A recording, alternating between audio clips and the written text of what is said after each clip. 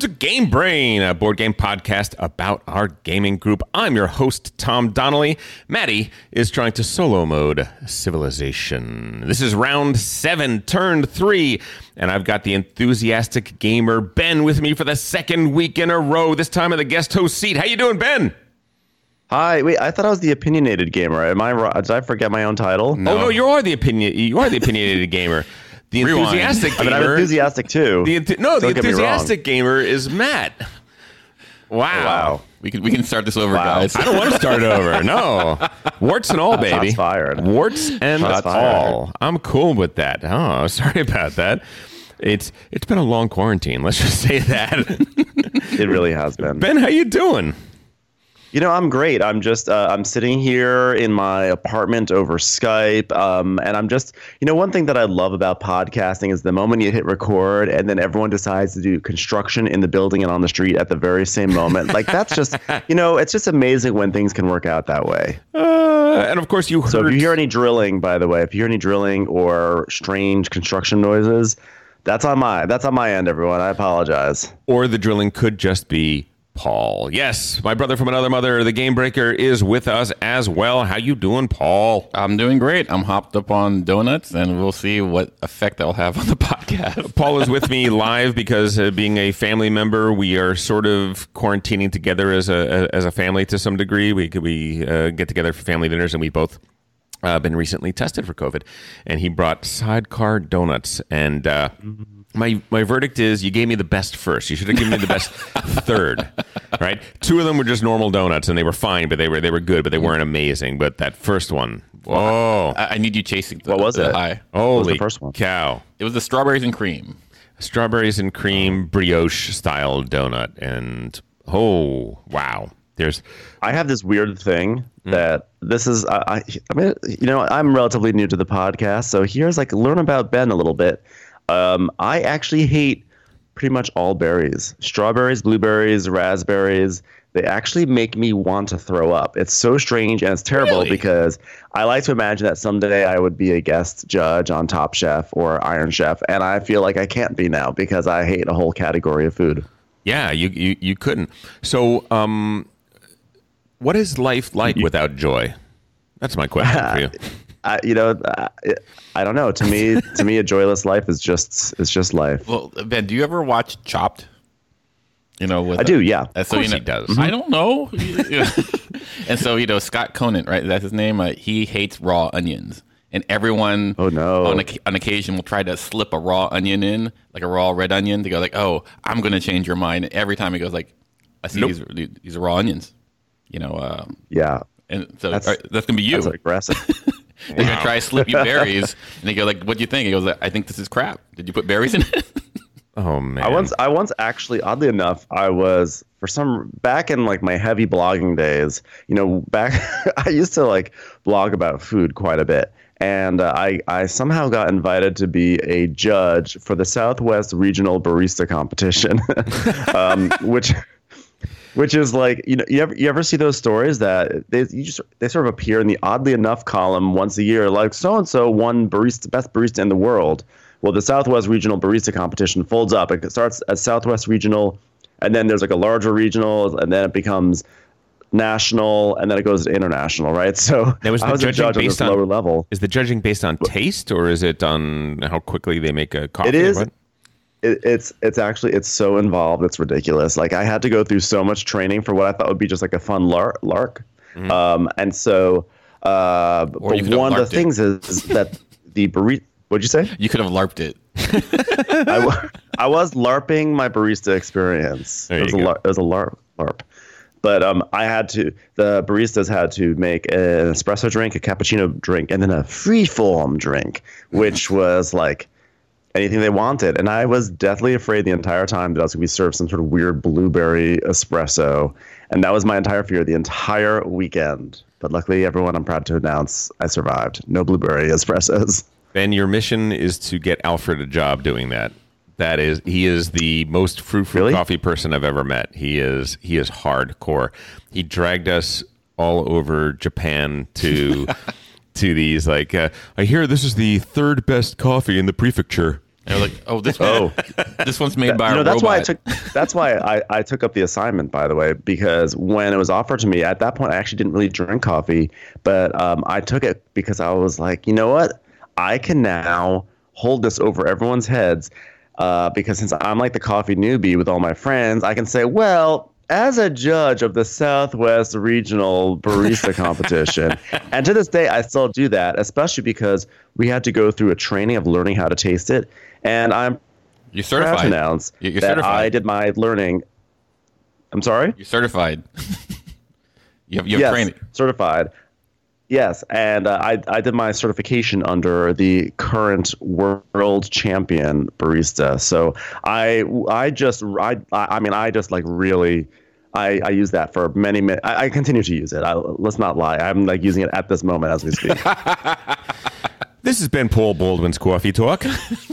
Next up, a question from the internet. Paul, can a dog drink coffee? No, a dog cannot drink coffee. We're going to move on to talk about board games. And this week, we're going to talk about the 2018 release, Smartphone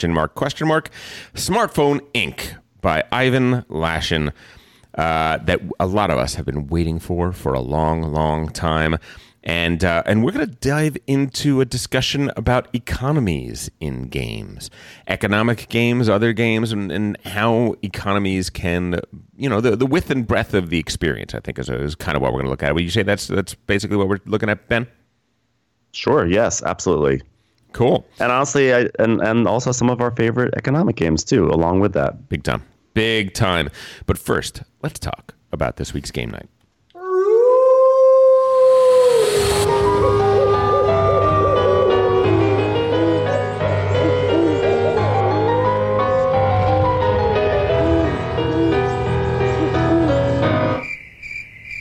Game night.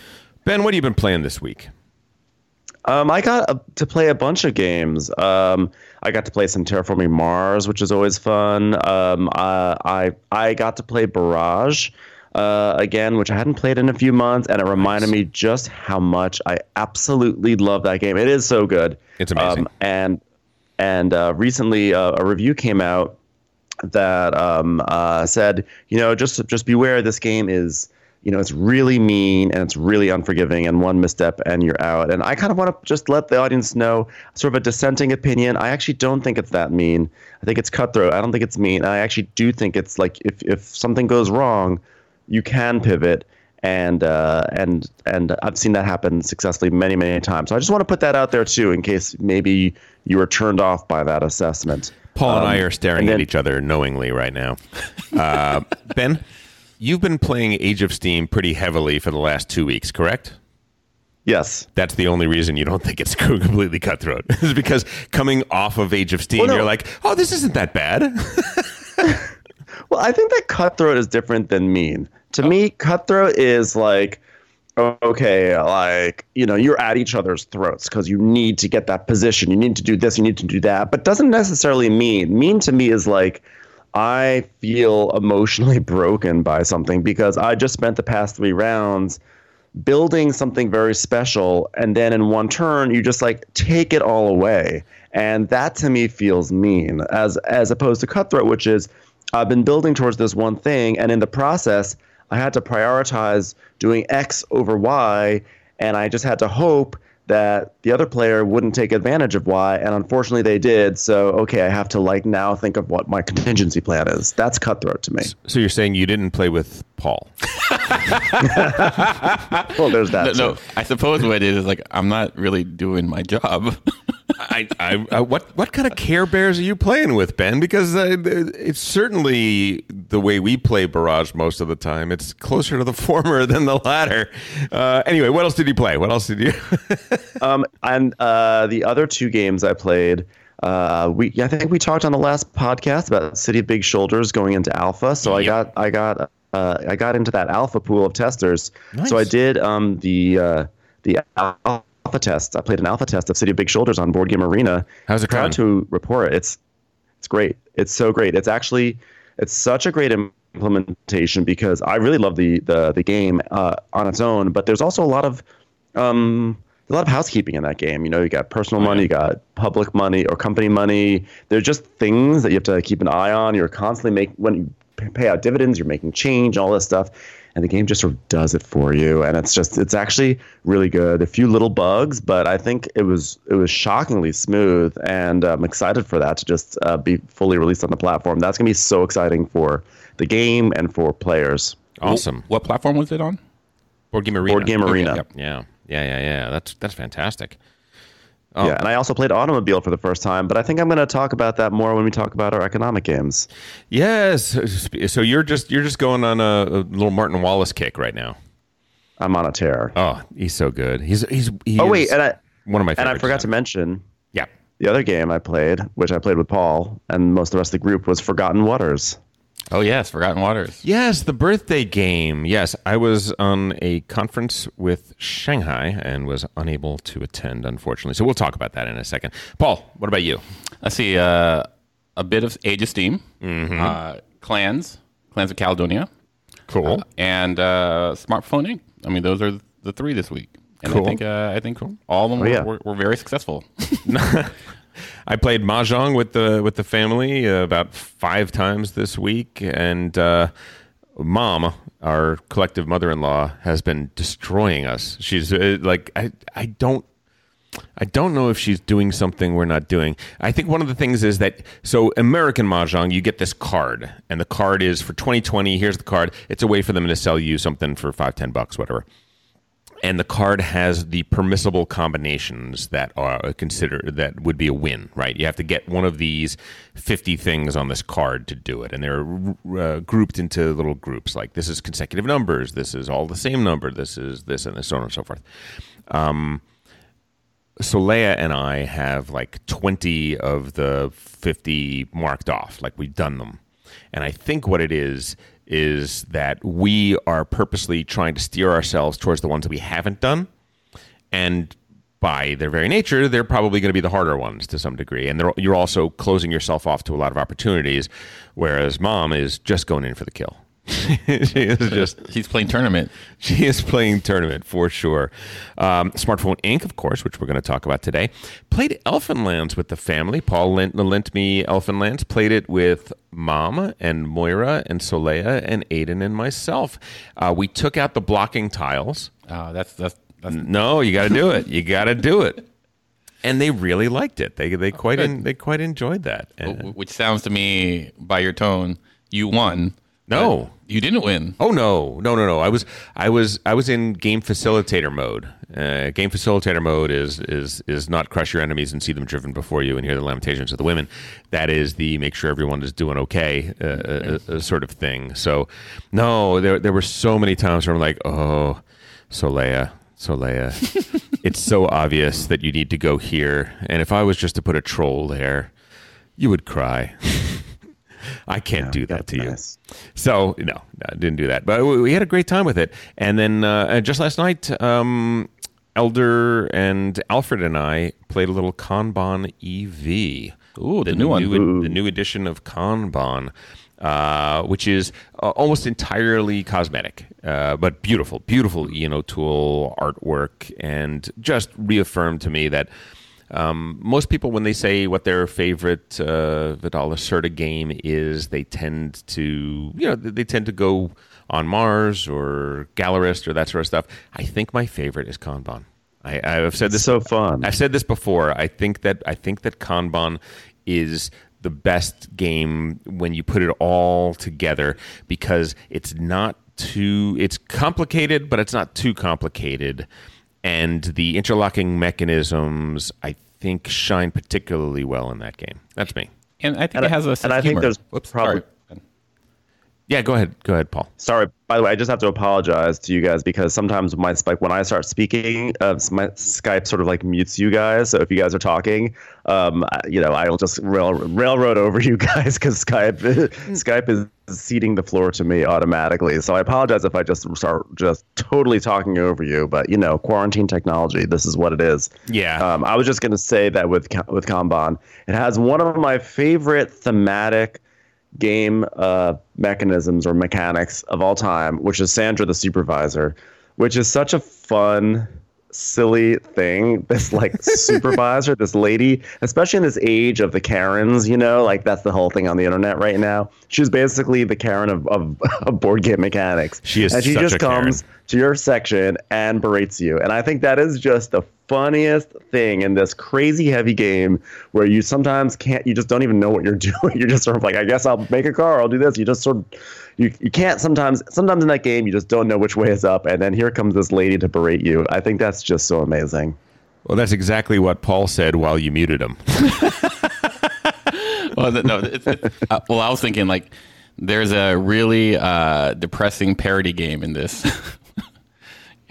I think so. Yeah. Yeah. There are games like there's a game called Power Struggle, which is we used to play that back in the day. There are some workplace games that have a sense of humor about themselves. Greed Incorporated, tremendous sense of humor about itself. There's a real capitalism cynicism that pervades some of these games that does a really good job. And I think I love satire in games. Yeah. We actually talked about that in terms of old school games. We talked about that there was more satire in there. There was more humor. There were more games that were made to press a point, to say something, as opposed to just be to just be a game. And we've lost that a little bit. But games like this, they do a little bit. Anyway, we're going to have a review of Kanban EV coming up. I think Alfred is going to be reviewing that with me coming up in the short term, and we're looking very much forward to that. Let's move on. Let's get to the news, shall we? Good evening, Mr. and Mrs. North and South America, and all the ships and clippers at sea. Let's go to press. Flag. First up in game news, something I almost don't want to mention. There is a game called Western Empires. Okay. Finally. There is a game called Western Empires. 2019. It eventually somebody had to pick that as a theme and make a game about it. Yeah. No, Western Empires came out in 2019. In reality, it's still not really out in the U.S. yet. It's Europeans made it. It is the modern interpretation of Civilization. So, way back when, there was a game called Civilization by Francis Tresham, same guy who created the 18XX series of games. Francis Tresham is an absolute genius. Then, a couple years after that, a sequel to it was made called Advanced Civilization. Not a sequel, but, sort of an improvement of things.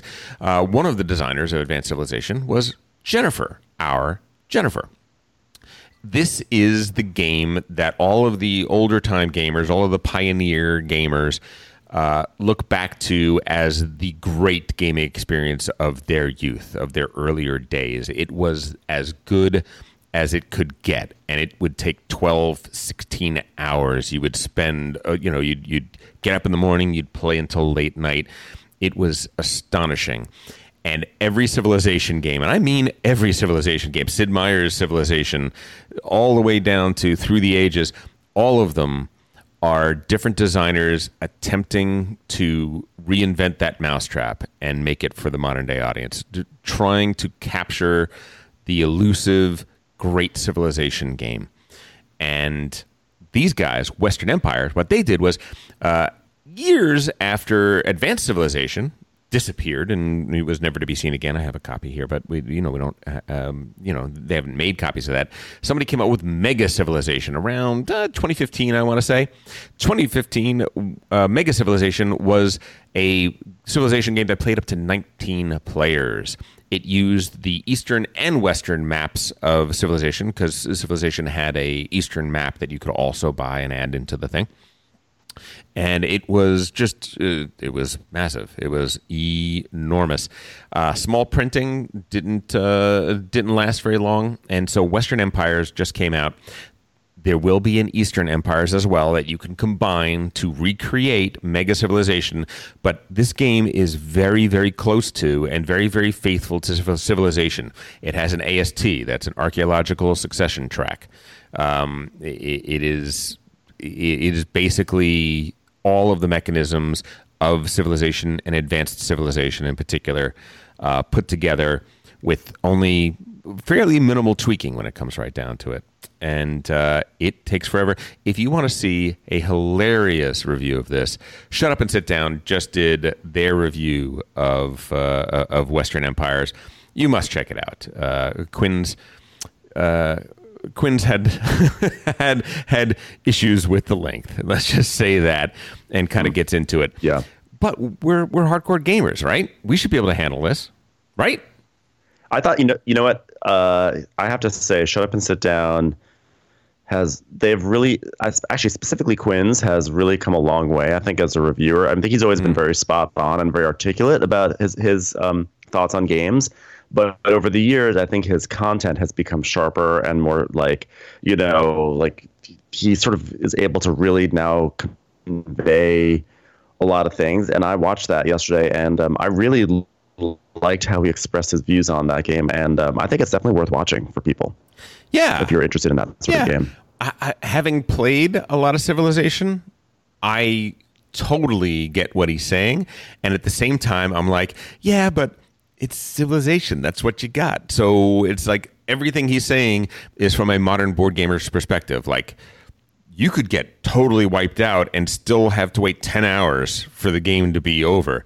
It is unfair in the way the calamities can totally miss people and totally hit other people. And it's this and that. And the way the board is designed is this and then the other thing. I'm like, yes. See, that's a mean game. That's a mean game right there. It's yes, that's yes, what I'm talking about. yes, and yes. All of those are true. And yet, that's exactly the game that we used to play when we played Civilization. And so, for me, I got to tell you, I'm probably when it's available in the States for a reasonable price, I'm probably picking it up. It's interesting because I don't know, for those of us who are younger from a different generation than you, I don't know. I feel like, I don't know. I don't have the same ties to that game from, what was it, 1972 or something like that. So I like, so for me, but no, for real though, like I don't have those ties to the game. So I actually think that, like, I won't have the underpinning of nostalgia that might power me through some of those game elements that otherwise would drive me nuts, Paul, I think you've been wanting to say something for a little bit. Would you like to say something? No, I think like this reminds me of that one time you and I and a group of other people played Here I Stand. Oh, so good. Stop. It's like it's the investment of like 12 hours or a day really, and I feel that. I don't know. Like I would be totally up for it, but it would be the same vein of which I would play Forgotten Waters. So basically, Western Empires and Forgotten Waters are exactly the same to me. Really? Oh God, Forgotten Waters. Wow, that's crazy. Look, I firmly realize that if I get Western Empires, it is a game that at most, once a year, yeah. 1 day a year, and I understand that. The 9 people I invite to play year 1, I will probably only get 4 of them to play year 2 and have to find a new group who is going to be able to gel with that. But I do kind of want that experience again. I do, and I would totally play it. Oh, I would too. It's a birthday game. Hey guys, here's my gift. Yeah, you're indebted to me like 15 hours. We're going to order in. We're going to make a day of it. It has to be better than Forgotten Waters at the very least. We will get to that. Next up is a game called Santa Monica. 2020, Santa Monica coming out. We are here. I live Santa Monica adjacent. I live in the next town over. I walk every day on the beach in Santa Monica, and this is kind of cool.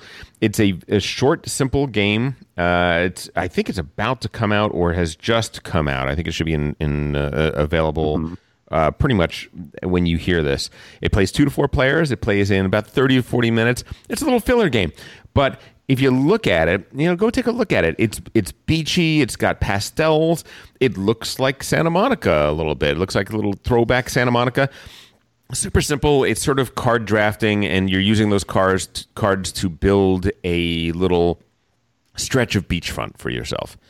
And it's, you'll build a volleyball court, or a sand volleyball area, and you're going to get guys later on, and you're going to put those guys into that volleyball area because it's going to be worth more points then. And you're going to have a little surf shop, and that surf shop gets points if it's next to something else that's aquatics related or that kind of thing, and so on and so forth. So, listen, not much of a game. It's kind of light, kind of simple, but it looks really good. They did good production and design, good production values, and it seems like for a fairly simple game, it's, think Suburbia, only filler. I think that's kind of the closest to what it is.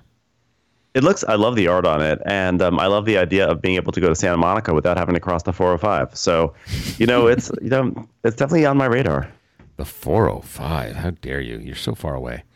So far away. Next up, Imperial Struggle. Imperial Struggle, there was a photo shared on Twitter of all of the copies of Imperial Struggle ready to ship. For those who don't know, Imperial Struggle is the follow-up to Twilight Struggle, and it is about basically the 100 Years' War, the second 100 Years' War that happened during the 18th century between France and Britain, where they were at each other's throats, fighting everywhere you could possibly fight. The New World, the Old World, the continent, the India, basically every single place that these two massive empires were, they found ways to poke each other in the eye.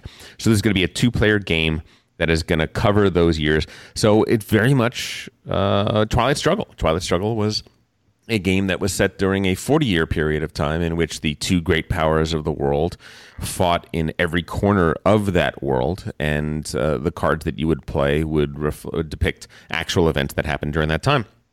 This is going to be the same thing. I'm told that it should play very much like Twilight Struggle, if not even maybe a little simpler, maybe a little more stripped down in some ways, a little less. There are some card combinations in Twilight Struggle that they may have decided to get rid of because they're a little gamey, a little game the system sort of thing. Anyway, Jesse and Matt and I think we all have copies ordered. Can't wait for them to come in. This is a game. If you like Twilight Struggle, how do you not immediately sign up for Imperial Struggle? If you are listening to me and you don't know what Twilight Struggle is, immediately go on Steam or whatever and play Twilight Struggle. It's one of the best games ever made.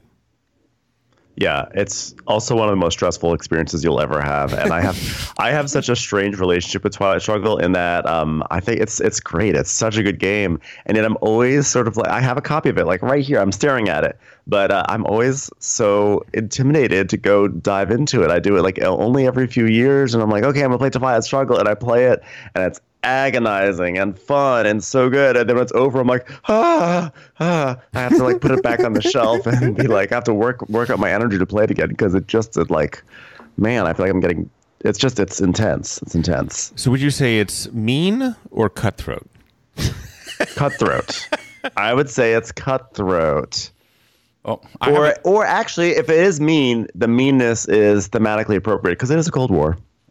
So it's passive aggressive. How about that? Yeah. I'm in your same situation, Ben. I have a sealed copy of Twilight Struggle, right underneath my TV. And every time I look at it, I go, not today. Yes. Or my app. I've got the app too. I'm like, I'll start playing, and it'll be like, it's like JFK or Vietnam War or whatever, and I'll be like, sure, yeah, this will be fun, and I'll be like, and I just sort of like throw my phone across the room. I'm like, it's too much. Game branders, do not listen to these people. They know not what they speak. It's a great game. It is a great amazing game. Paul, you should play it with Aiden. Should I? I would love it. No, you know what? There's an intimidation factor because not only is it an incredibly stressful game, in a way, by the way, that's not a negative. That is a total it's like fun stress. That's the best part. It's like it's so tense, which is not a problem for me. All the games we play are mostly very tense, but there is this feeling like, especially in Twilight Struggle, that people who've played it a lot, who really know the decks, etc., are just going to rake you over the coals. So you have the tension of the game itself, and the tension of feeling like you're a little lamb who has like walked into the lion's den, and think to yourself, can I survive this? So I think that's what it is for me. But maybe as I get better and better, I will feel that I'll be less intimidated. Absolutely. Like, you know, the game requires investment, basically, to really play it, at a, not even at a beginning level, but at a understandable level. You need to know all the cards. You have to play it like 5 times before you go, oh, now I can start playing it. And it's just one of those things that the people that I play with, you know, are already like so far down the road. You know, Elder said this about, you know, various games. Like sometimes you just late for the curve. Yeah. And then you don't want to play it. And then so like, you know, like Tom and Jesse and even Aiden, like, you know, there's just so much investment in it already for them. And for me, I'm like going, oh, there's this card that like wipes out my whole board. Well, I wish I knew that. Look, Paul just put influence in Romania. And it's also, by the way, because you are basically, it's like little fires everywhere. I mean, it's just like you are battling on so many fronts at all times, and they're just growing and growing. So it's just, it is amazing. It is an amazing design, an amazing game, and you know, just. I'm not saying don't play it because it's intimidating. I'm saying my experience is that I have this thing where I want to play it, and then I like sort of engineer it and then scurry away to a corner and find some ice cream. Well, gentlemen, I got good news for you, because a game that is almost exactly like Twilight Struggle, and yet that none of us have ever played, is about to come out. Imperial Struggle is coming. You do not have to be behind the curve anymore. You can be learning it with us. We can all be learning it together. Gentlemen, this is our opportunity. Let's seize it. To hit reset. Next up, Paul, you were mentioning a game that we played for 12 hours when we were talking about Western. What was that game? Here I Stand. Here I Stand. It's funny that you mentioned that, because the designer of that is a guy named Ed Beach. Ed Beach has done design work on all sorts of things, including Civilization 6, the PC game, and all that sort of stuff. He also designed Here I Stand, Virgin Queen, and he's got a brand new game that's coming out. It's called Border Reivers. It is about the Anglo-Scottish border raids of the 1500s, and oh my goodness, it's supposed to be like Here I Stand. And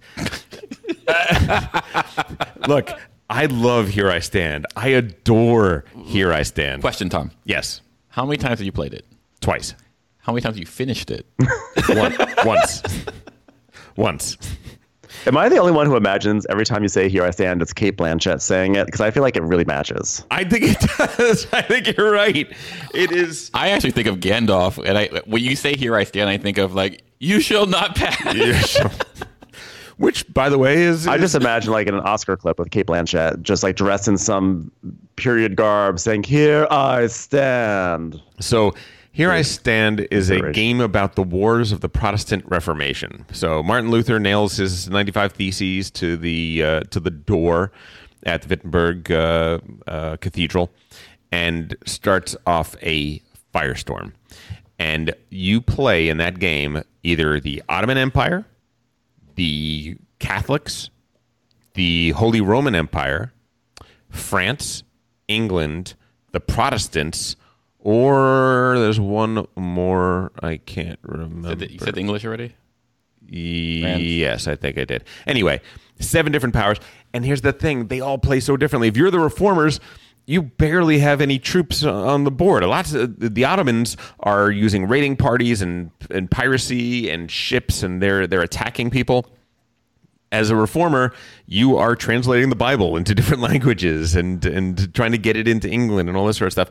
So it's a 6-7 player game that has many, many, many different mini games, to the extent that some people are playing radically different games than the person sitting next to them, and it's 12 hours long. That was a problem, and that is also the beauty of it. I absolutely love it. I kind of have, I guess today is the day for me to confess my love for borderline unplayable games. You know what? I'm with you. I actually love like an 8 or 10 or 12 hour game, because I feel like it's so epic and it's like an experience. So I'm with you there. Yeah. Like our Forbidden Stars night that one night? Yeah, like Forbidden Stars that was like 12 hours. Well, Border Reivers is going to be 6 players, each playing one of the 6 major riding families on the border. Essentially, there is this one area of Scotland that you couldn't grow anything because it's Scotland. You can't grow anything. So everybody had to get by with livestock, right? They had to get by meat, cheese, cut them up for food and all that sort of stuff. But invariably, they couldn't survive on just what they had. So they'd have to go and raid the next door neighbors that had the stuff that they wanted to. And sometimes there would be 2 or 3 families ganging up together on the one rich family and to take everything that they had and so on and so forth. Back and forth, back and forth, back and forth. This is a game set in that period, which says to me, here I stand, but everyone is playing the same game. So card-driven, sort of like a 6-player Twilight Struggle, maybe. Right? It's a card-driven war game where 6 different factions are fighting over very scarce resources, trying to survive and trying to surpass each other. It's like going to the supermarket these days. Yes, I'm all over it. I am all over that. I can't wait. Super excited.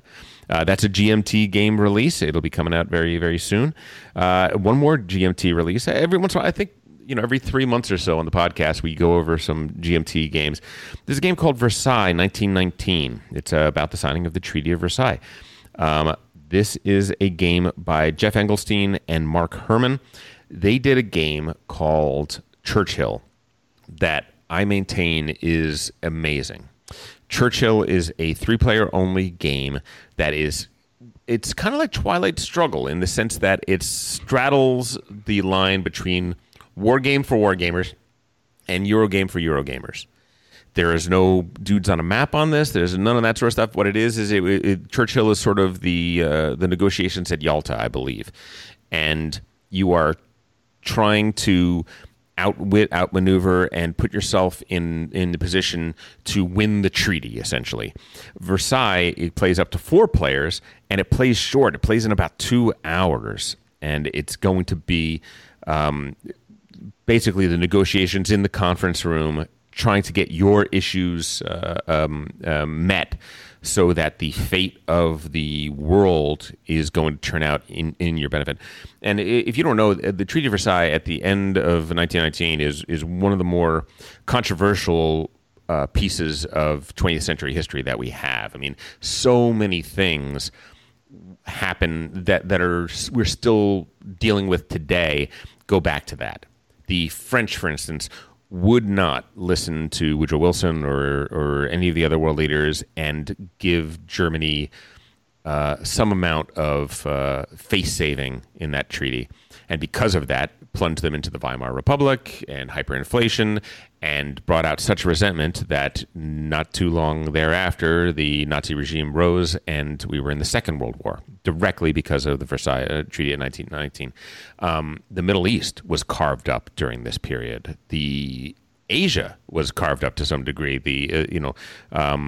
Vietnam. So we can fix it all on this board game? We can. Look. Is that what you're saying? The English in World War I partnered in the Middle East because they found out that oil was going to be important, right? They'd been using coal up to this point, and they found out that oil had advantages. I saw Lawrence of Arabia. They partnered with 2 families. They partnered with the Hussein family and the Saud family. And sure enough, in the Treaty of Versailles, those 2 families divvied up everything. Wow. Very, very, very interesting period of time. And if it's Churchill that plays for 4 players in 2 hours, I cannot wait to get this. I can't wait to get to the table. I can't wait to show it to you guys. Mark Herman is a very, very good war game designer that designs Euro-adjacent war games. He did some games in the coin system and things like that, and I highly recommend checking him out. Cool. Yeah, and let's move on. One last thing, The Shining. Would you believe that in 2020, with all the crazy stuff that's happening here, we got murder hornets, we got all sorts of stuff going on, 2 different Shining games are coming out, right? We had one that already came out, Prospero Hall's Shining game already came out. Later on this year, a different game based on The Shining is coming out. The Shining Escape from Overlook Hotel. This is a game that is set in the Coded Chronicles world. Coded Chronicles is kind of like a escape room in a box, I guess you could describe. What it is there are codes and hidden things that are hidden in the pictures of the cards and the pieces of the game. And as you uncover clues, those clues are going to help you discover the answer to the puzzles in the game, which are then going to lead to more clues and so on and so forth. There's only been one Coded Chronicles game before this. It was the Scooby-Doo one that came out. It was called Scooby-Doo Escape from the Haunted Mansion, which got pretty good reviews, actually. People were talking about it and saying that it's a kind of a refreshing change. It's a little bit different. Now, how much play is this game going to have? Will you solve the problems and then you never play the game again? I don't quite know that. I haven't played the original, so I can't say. But it's interesting anyway. That's quite a progression to go from Scooby-Doo to The Shining. It is, isn't it? Is it though? Wow. Like Scooby-Doo is just basically The Shining with like nicer music. Hashtag not my Scooby-Doo. That's true. You know what though? I like that there are these two Shining games because it also follows real life. How there was the famous Shining movie, and then there was the ABC miniseries with Steven Weber. You mean the Stephen King approved version of The Shining? Yes, the TV exactly. Movie. Yes. Stephen King notoriously very, very angry about Stanley Kubrick's liberal take on his book, despite it being the greatest horror movie ever made. What can you do? What can you do? That, ladies and gentlemen, was the news. Let's get to a quick Games on the Brain so we can talk about what we're thinking about right now. Games on the brain. These are games we like to play. These are games stuck on our brains, oh baby. Actually, because I listen to this podcast at 2 times speed. I was just going to say that. I actually am really missing out. Maybe not on the content, but like on the music, because like I just listened to Trey, the person singing, whoever it is, whoever that person, and I go like, this is real musical genius. Because it's games on the brain. These are games I like to play. These games I like to play. Oh my god, Ben, what are you thinking about these days? What's occupying your game brain?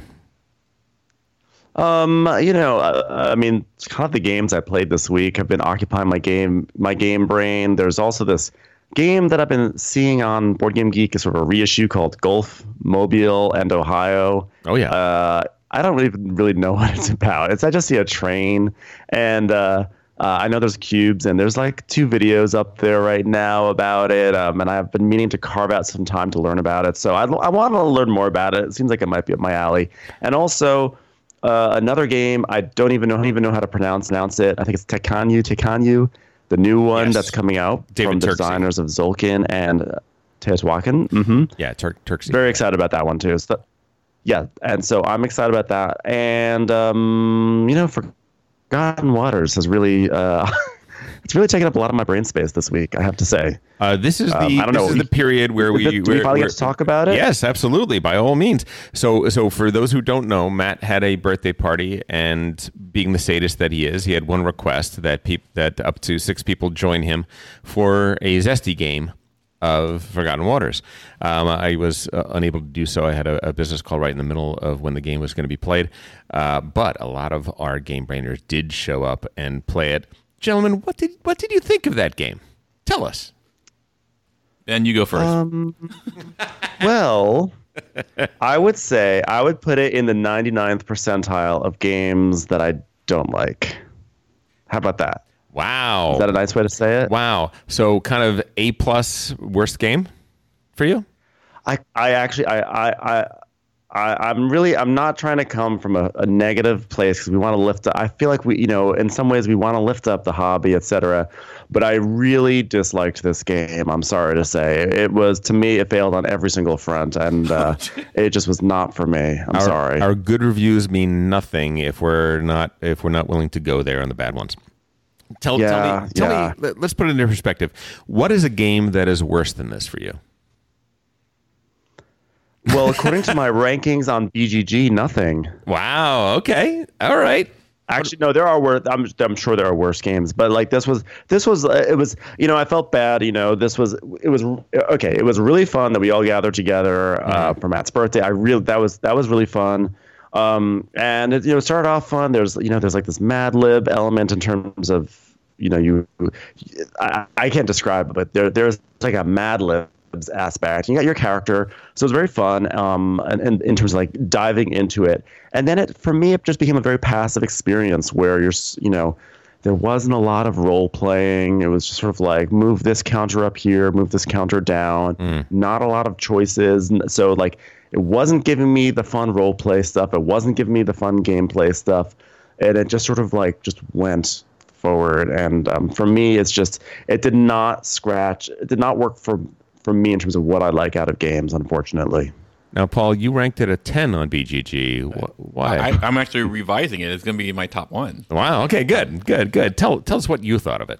I talked to like Trey. I talked to Dimitri about this, and I think like maybe Dimitri and I just came in with the right expectations because I had a great time.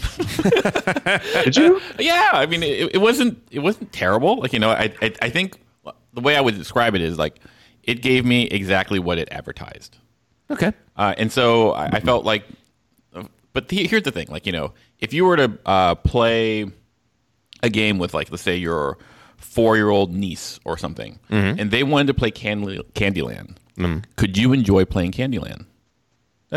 Could you delight in what they delight in? Because yes, sort of. And so you divorce what you want out of games, and you meet it at its level. Right. And when you meet it at its level, I think it's a perfectly great execution of what it is. I mean, don't misunderstand. I was meeting it at its level. I was like fully on board. Were you though? I actually 100% was. I was not coming in like a hater. I was like, I know what this game is. It says right here on BGG, it's the world of Forgotten Waters is silly and magical with stories designed to encourage players to explore and laugh in delight as they interact with the world around them. Wow. Okay. That's a so like order. I was like, I know what this is. I know what this sort of game this is going to be about. And by the way, I will say I thought the writing was very fun. I liked the storytelling that they did in it, but I did not actually find that it engendered a lot of silliness. I didn't feel like it engendered a lot of opportunities to be fun and get into character. We had all this extensive backstories with our characters that like really never came into play, and we were not really given too many opportunities to play with that. And it was like these very, very minor choices of what action do you want to take? Do you want to take this one or that one with not very interesting payoffs to me. So now it was a chore. Now Trey played, correct? Yes, and Trey also hated it. Okay, so he ranked it a 2 on Board Game Geek as well. Well, yeah, I mean, Trey hating a game is not that's not a hard bar to. But that's what I love about our board game group. Like we have such diverse opinions. Yeah, but like I would say that what game this reminds me of is Seafall. It's a toned down Seafall. Okay, pirates and I think for all of it, like it wound up being. I was the person in our group who felt like Seafall was fine. Oh, I think there are some people who had a hard time with Seafall when playing it. I did not care for that game. Yeah, and so once again, like I feel like I'm a person who goes like my expectations are very. As the social gamer, I'm looking for different things. I suppose you're not the social gamer. I'm not. I'm the asocial gamer. Stop mixing me up, okay? I'm calling people the wrong thing all the time now. For me, what's on my brain right now is I think because Western Empires was on my brain this week, and and Here I Stand was on my mind this week. I'm sort of thinking about how this social isolation thing has got us playing older games. We are playing, I mean, maybe not that old, not as old as all of that, but people are going on Board Game Arena and they're looking at the game choices they have, and a lot of them are games from, 2008, 2010. They're not just playing the new hotness. They're going back and they're getting a chance to maybe experience for the first time some of the real classics of our hobby. And I'm really kind of happy about that. I like the fact that we're going back and we're getting some really good plays in on some absolute classic games. I know our group is doing that, and I think a lot of other people are. And I'm really, really happy that that's happening right now. I think that's fantastic. The other thing for me is absolutely. Yeah. The other thing is that Alban Viard gave me a copy of Clinic, the deluxe edition, and I can't wait to get that out. I took a peek at it. I see what it is. It feels kind of more like a puzzle game than I was expecting, and I'm eager to, when the quarantine is lifted, that's got to be one of the first things I want to put on the table. So looking forward to that. Yeah. For me, that looks fun. The game on my brain is Food Chain Magnate. Yeah. And do you want to know why? Because of those donuts you just ate? No, because what I've been doing in the quarantine is like, oh, I don't have enough to eat today. I'm going to go and get something to eat. And what I've come to realize is that Popeyes is always busy, like around the block busy. KFC, no one is there. And like Panda Express, moderately to very busy. And I'm going like, oh, I'm like literally driving around just like in Food Chain Magnate. But no chef would ever go to KFC, but tons and tons of like top chefs, they go out of their way to go to Popeyes. They realize that fried chicken really is something. But, I'm assuming that like, COVID like does something and makes you taste the 11 herbs and spices less or something. I don't know. Well, let's also realize that in our neck of the woods, there are 20 KFCs and there's basically 2 Popeyes. Fair enough. But, what was really Popeyes is also better. Oh, Popeyes is objectively better. Oh, my goodness. But like what I've been driving around a lot. And I'm going like, oh, this. I feel like I'm a customer in Food Chain Magnate, driving around going like, oh, I can't go to Panda because the line's too long. They're out of orange chicken. I go to Popeyes. Oh, that's not where. Oh, KFC. Nah, I'm not going to go KFC. Now, what if KFC got a pricing manager and reduced their price? So what if it was the $2 fill-up menu? Like you should. Their menu is pretty. They're advertising. I think they have a $5 box, right? That's what it is. $5, and you get not a sack, not a sandwich. You get a box of food for $5. A meal. You get a meal. But anyway, so that's been on my mind just because I'm living it apparently. Oh my goodness, that's hilarious. Well, I think that's actually. I think that's a really good observation, and I think it might be something that we might circle back to in the discussion topic about economies. Oh, big time. 8x8 challenge. I don't know if we did anything on the 8x8 challenge. I'm pretty sure we're done with Age of Steam, so I don't think we added anything else to that. But now, is that me? Is that you? I don't know. That might be. It was me. I'm blaming the drilling downstairs. There was a momentary lapse of internet over here. All right. We are going to move on to our new special segment, which is counting down the top 50 Game Brain best games. This is where we need the theme song, the final countdown. Oh, that's pretty good. I love that. I think that would be fantastic. So last week we did, for the second time, the countdown from 50 to 46. Now we're going to count 45 to 40. Coming in at number 45, Dead of Winter, which is a good game. Yeah, I can see that. I totally get that. Yeah. Number 40. And by the way, I think a better implementation of the sort of feelings that I feel like Forgotten Waters, which is the same publisher and one of the same designers, was trying to summon up. Is that right? Interesting. Yeah. Mm-hmm. I think they're both Plat Hat games, and Isaac Vega was a designer on both. And I think they're both part of their Crossroads system. But I just feel like Dead of Winter elicits that role-playing, LARPing experience.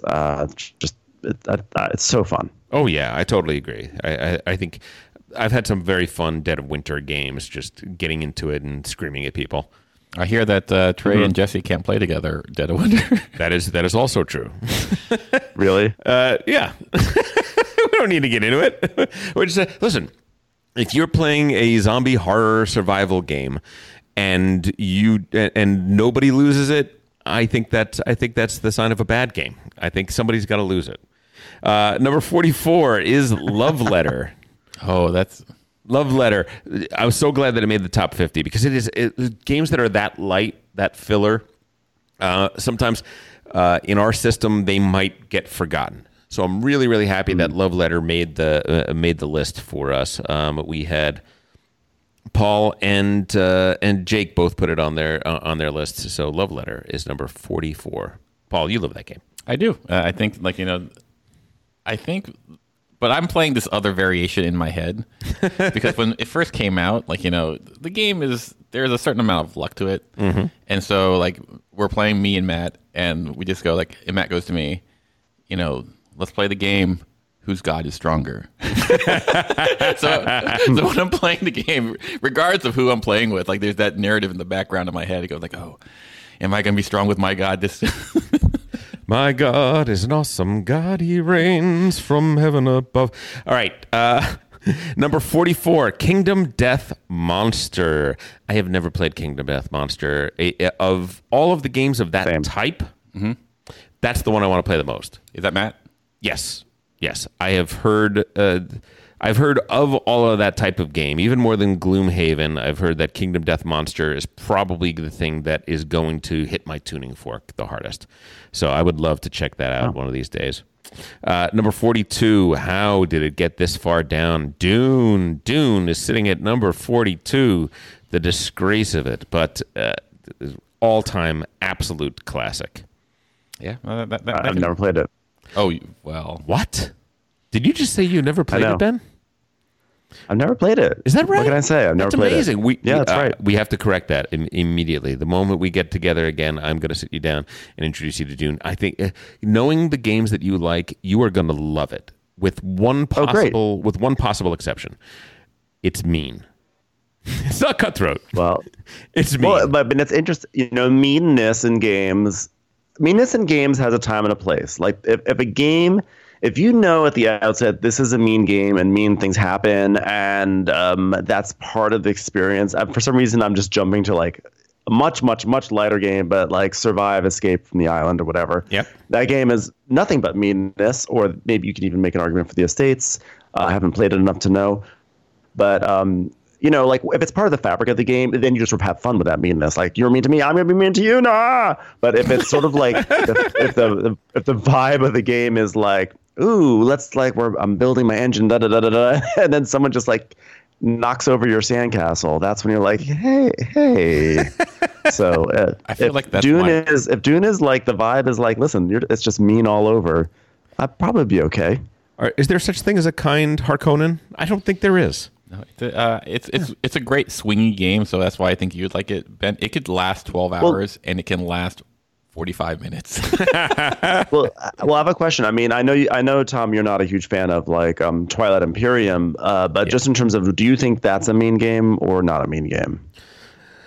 I wouldn't call Twilight Imperium mean. No, I don't think it's a mean game. I don't think just because there's combat or whatever. So I just want to get a calibration of sure.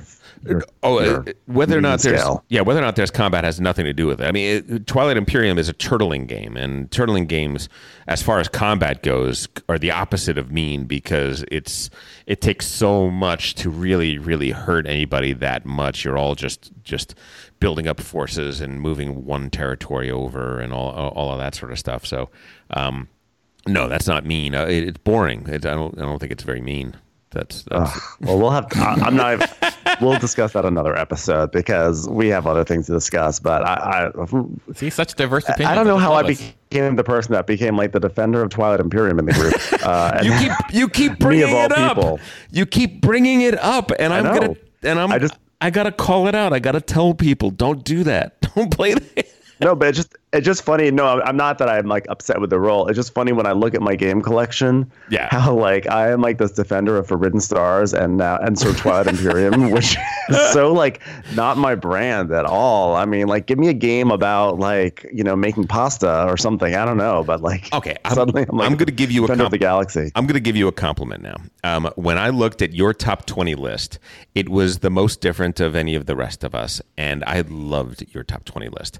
I thought the top 20 games that you had showed a sort of breadth of game experience and a ability to appreciate different tastes, different flavors, different styles of gaming. And there were a couple games that I was really scratching my head about, but even most of those, I was okay. he picked like Forbidden Stars. I don't hate Forbidden Stars at all. I think it's odd for it to be your number one game, but I think that I found that game to be surprisingly really good. So I recognize that you're picking out the best of a variety of different categories that I may be more likely to overlook. And so I thought that was great. I loved your list. Thank you very much. I really appreciate that. Is there a term for now, Paul? Your turn. Oh no! What do you like about me? Is there a term for a person who has a wide variety of tastes? Because you might fall in dilettante, maybe. Sure, but I actually don't. Oddly enough, I don't think I have a wide variety of tastes. I just think that sometimes a person with a wide variety of tastes is called tasteless. That's what we call them. Let's move on to number 41. We're not going to get to 40 because there were 3 games that were tied at 38, and we'll do that next week. But number 41, the game that started it all, Catan. Oh, yeah. Catan, number 41, had to be on the list. Almost wasn't on the list. Thank you, Jesse, and thank you, Paul. Once again, you have to... Wait, didn't I put it on my list also? No, you did not. Didn't make your top 20. What? Didn't make your top 10? That's crazy. Oh, come on. Between that and Twilight Imperium and Catan lost. Oh, no, Ben's a bit of a dilettante. I have to double check. As the resident dilettante here. Oh, no, wait, it was on your list. That's crazy. It wasn't on Jesse's list. It's not on Jesse's list. It's on your list and Paul's list. We did it, Ben. We did it. Yes. We did it. The power of prayer. Jesse didn't even put it into his top 20. What? Wow. That's interesting. That's crazy. What is going on? The world is gone nuts. I do not. Catan is a great game. I'm sorry. It's a great game. I think listen, I certainly, if I'm playing with people that have not played many Euros or not played any Euros, if I'm playing with my kids or with my kids and their friends and stuff like that, I have no problem playing Catan. I would love to play Catan. See, I have a theory about this. Yeah. I think it really comes down to what people do when they play games. Are they playing the game as a intellectual yoga, or are they using it as a facilitator to connect with people? And you can do both, but I wonder if when you prioritize, one of you how you prioritize will depend on what kind of games you're willing to deal with. Because I have friends who are at the Catan level, and I just love playing Catan with them. I'm not going to play Here I Stand with them ever. You should. You should. Yeah, I think that Paul makes an absolutely fantastic point, which is that at this point with my gaming, experience and what I like and what I want to play, I don't often go to Catan ever because there's, I have a voracious appetite. I've always wanted to try new things, or I have the guilt of, I bought this game, but I've only played it once, and Catan I played so many times. And so for me, unfortunately, I'm sort of drawn to bright, shiny objects and new shiny objects. And, but occasionally I do go back to Catan, and when I do, it's always fun because I think when I go into Catan, the social experience when I play with my friends has always been top notch. That flurry of negotiations over sheep. Do you want sheep? Trading sheep? That is actually it is so amazingly interactive in a way that most games would dream of having that sort of interaction. And honestly, I think the gameplay is really fun. I think I know people don't like rolling the dice sometimes, but I think it's just it is a great game. And the only reason I don't play it a lot is that much anymore is because I've just already played it so much. But even just talking about it makes me want to go back and play it because I think it's timeless. Yeah, everyone should have, and at the very least, I think every game collection, everyone should have it. Yeah, back in the day, played it hundreds of times, right? Hundreds. Mm-hmm. There is no game that we played today that we could ever play as much as we played that because there just wasn't anything else there. Klaus Teuber really, really shepherded in a new hobby for so many of us, and we owe him thanks. And number 40, has a lot of depth, 41 on our list. That's where it is.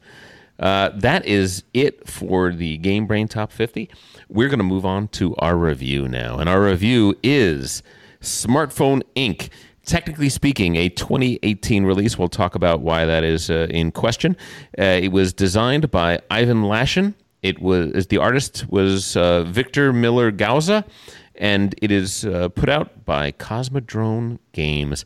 Ben, why don't you give us the nuts and bolts of what is Smartphone Inc.? What are we playing when we play Smartphone Inc.? Well, on a high level, Smartphone Inc. Players all play as competing cell phone companies, telecom.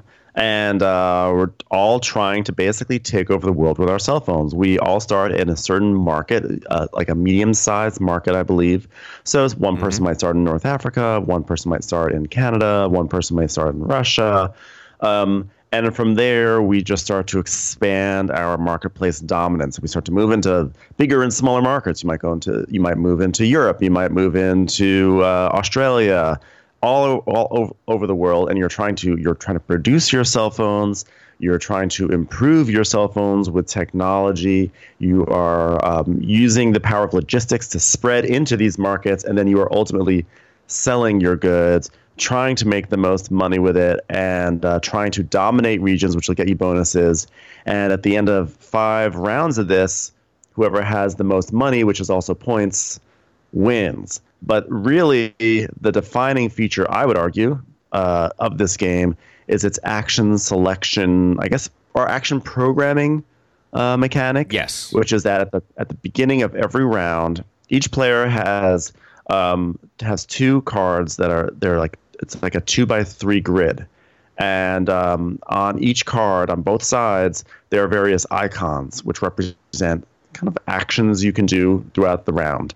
And you have to arrange your 2 cards together. You have to overlap by at least 1 cell, given that like each card has 6 cells on it, 2x3. You have to overlap the 2 cards by at least 1 cell up to 4 cells, and whatever icons are showing will indicate what kind of actions you can do. And over the course of the game, you can get things called improvements, which are little 1x2 pieces that you can put on top of those cards to add more icons to the board. And then now you have to figure out, how do I maximize this layout? And through that, it will power you through all these phases of improving your boards, of improving your technologies, opening up new markets, and selling your goods, and of course setting your price. And I think that in a nutshell is sort of what the game is all about. Thank you. I totally agree. The action selection mechanism is one of the more interesting things. Just a little bit of background. The game says it was released in 2018. What it was released at was Essen. It was released at Essen. It sold out, and they sold maybe a few more copies in Europe. And they said there would be a second print run. I don't believe there ever was a second print run. So it was a very hard, very limited release at that point. And then they put it out on Kickstarter. They improved the rules explanation. They improved the art on it. And that we've been waiting for ever since. And our understanding is it is supposed to come this month. It is this month or next month for sure. It'll be released here in the United States. So the game, even though it says 2018, don't be surprised if you are in the States or if you're anywhere other than Europe and you have never seen it. Even if you're in Europe, very few people had it. So it's one of those difficult things. In the game, you are going to be doing the following. You're going to be getting upgrades to be able to choose better actions. You are going to be use logistics to spread your cell phone empire. You start off only being able to sell cell phones in, for instance, South America. But suddenly you can move to the Caribbean, or you can move to Africa and sell cell phones there. That's another thing you can do.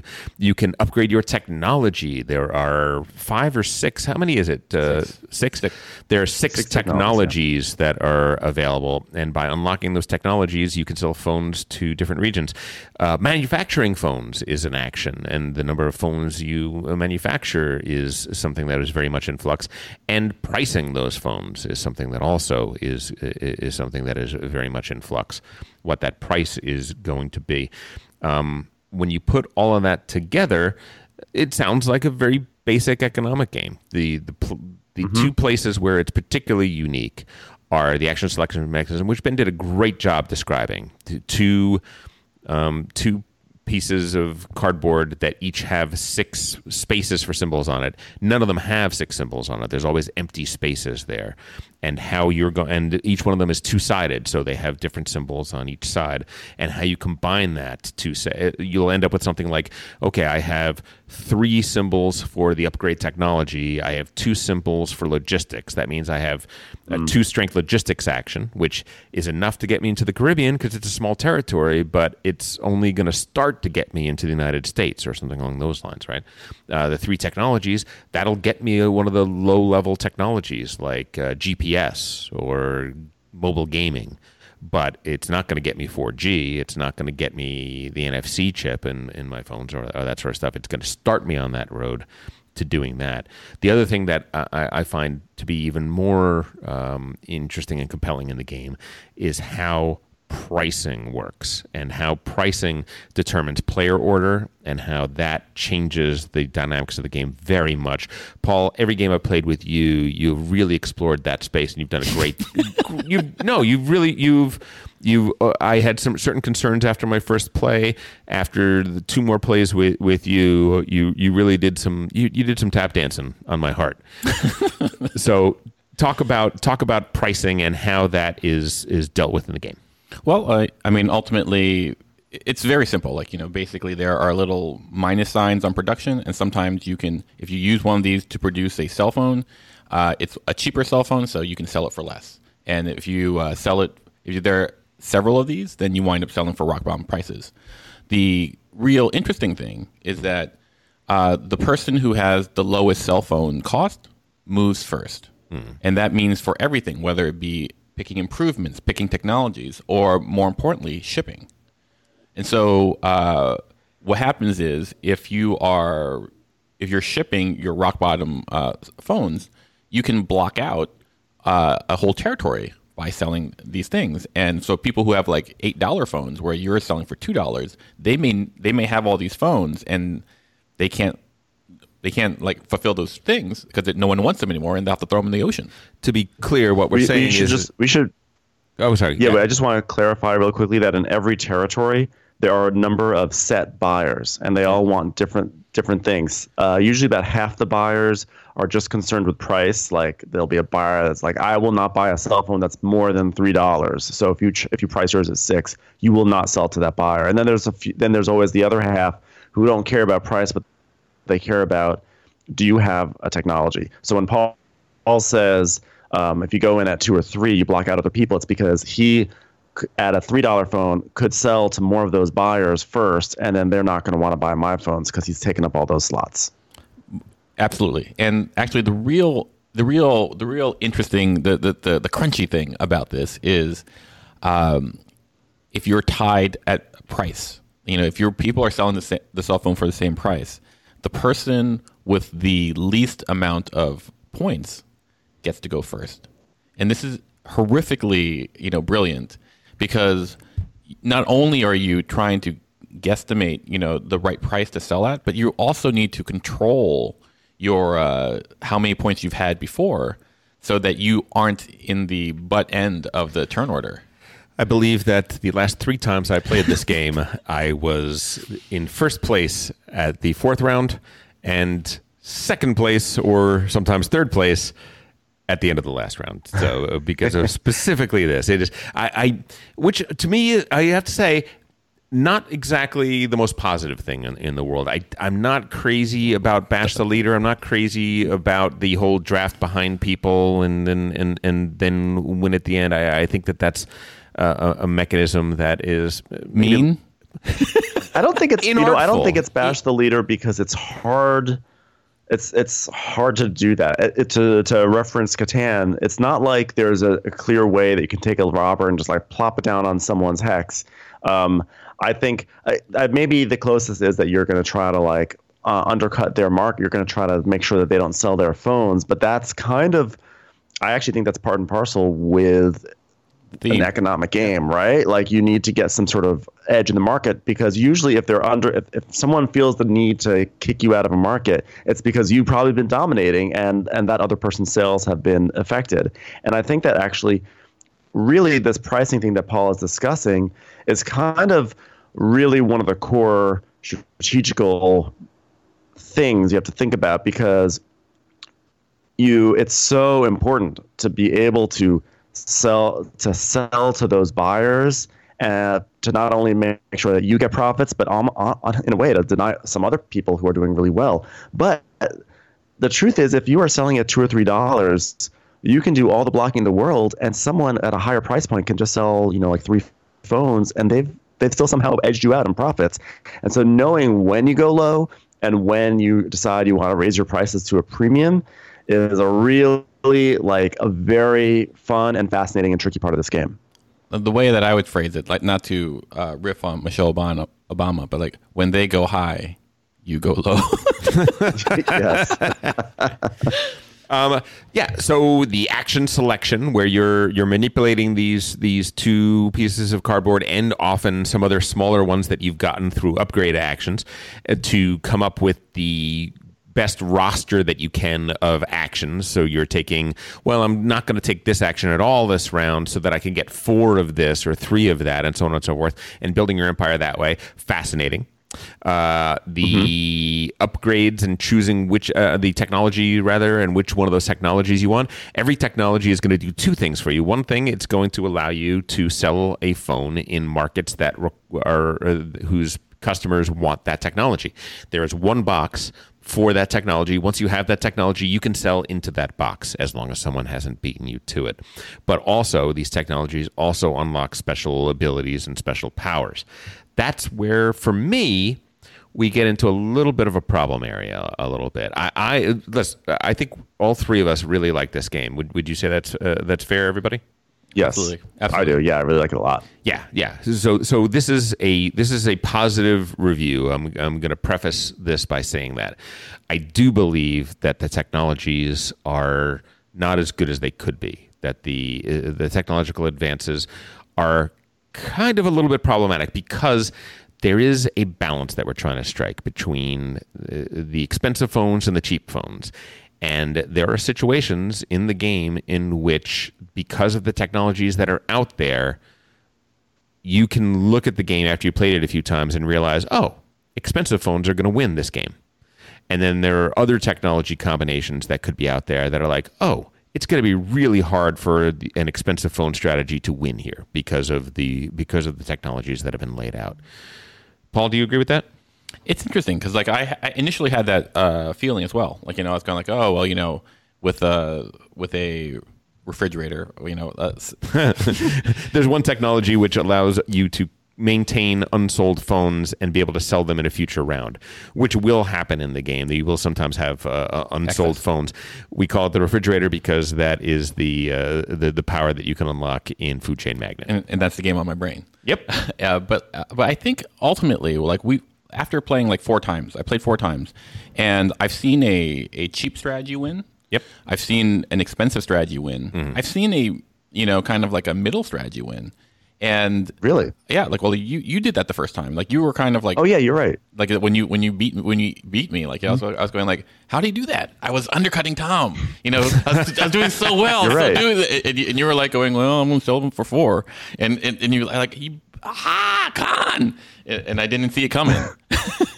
But you're right. I totally forgot. Yeah, you're right. So I think my concern is there are 6 times 2, so 12 technologies, and so ultimately there are maybe that winds up being 32 different variations, and that may cause a certain thing. But right now, it's hard for me to say that it's limiting yet, because I've seen people zig in a way that I wasn't expecting. Sure. To be clear, the idea that in our early plays seems to be, if you can overproduce phones and not sell them and have a backlog. So for the last round of the game, you've got 15, 20 phones, and you go cheap and you sell those phones first, you can flood the market to a degree in which people that are trying to sell their expensive phones don't even have enough places to put those expensive phones. And the people in the middle, the people that are caught up after your wave, are just dead in the water. So that strategy, when it works out right, which I'm not saying is all the time, it's not a guarantee. But you can't you can't always rely on that. And that's what is so interesting about this game, right? It's like, okay, I have saved up all these phones because I use the quote unquote refrigerator, and I'm going to flood the market. But how low do I have to make my price so that way I can flood the market in this final round but still make a profit, because it's really important to make a profit. And that's where that's really, really tricky. That's a tricky decision. Like, you're not always guaranteed to thread that needle unless you actually just go down to $2. And the truth is, if you sell 15 phones at $2, you're going to make you'll make 30 points, and then you might actually call in another 15 points maybe from region bonuses. So that would be good, but someone else could just see, oh, hey, that person's stockpiling a lot. I'm not going to be able to probably compete in that region with them. Maybe I should maybe I should go into a different region totally, or raise my prices really high and decide, hey, they're going to flood this market, but I see what technologies they have, and so maybe I can just raise my prices high and sell to those technologies that they can't sell to. So there are like ways to counter it, which I think has been very fascinating about the game. We did have one game where the market was so flooded that the people that priced their phones at $5, even just $5 or higher, literally had no place to sell and were left were left in a bad situation. The fact that happened in one game, and we've only played 5 or 6 times, might mean that could happen more often, and that might be. I guess what I'm saying is that this is it's an economic game. This is an economic game, and when you're playing an economic game, there's always it's a mousetrap, and how perfect that mousetrap, how fragile that mousetrap is. Can affect the longevity of that game in your collection.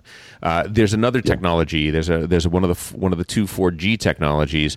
Essentially, gives an expensive phone person the ability to pretty much always put a phone almost anywhere on the map, like even in a territory where they're not anywhere near that area. So that's a strategy that once that technology is out, all of a sudden, it becomes so much easier to play an expensive phone strategy to the extent that I'm not sure that a cheap phone or even a medium phone strategy can really compete if a person can price their phones at $9 and be guaranteed to sell all of them. I'm not sure that can be. Well, Paul, remind me, who won in our game last night with you? Between you and Trey, you won, right? You edged out Trey because Trey did that strategy. Trey tried I did the medium price strategy because we were playing with the AI.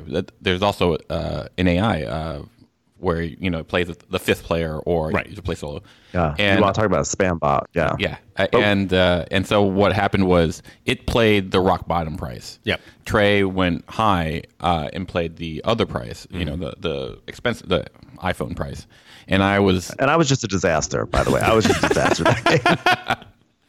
I did the disaster strategy. And so what I did was I just decided to collect technologies because technologies gives you points. Sure. And then kind of play the middle, and that worked out really well for me. I'm not saying that I'm. But you didn't win. Oh, I won. Oh, you did win. Got it. He did.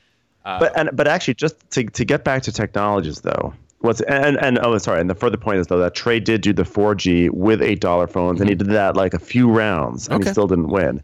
But to get back to the technologies, what I think is really interesting about the technologies thing is that one thing we didn't mention is that if you're the first to study a technology, you get some endgame points, but you also make the technology cheaper for everyone else to study, so it makes it easier. And honestly, even an incremental discount on technology really is very impactful in this game, because that's one less research icon you have to put on your little Tableau thing, which means that if you don't have to put that icon out, you can use it for something else. It does have actually a big impact.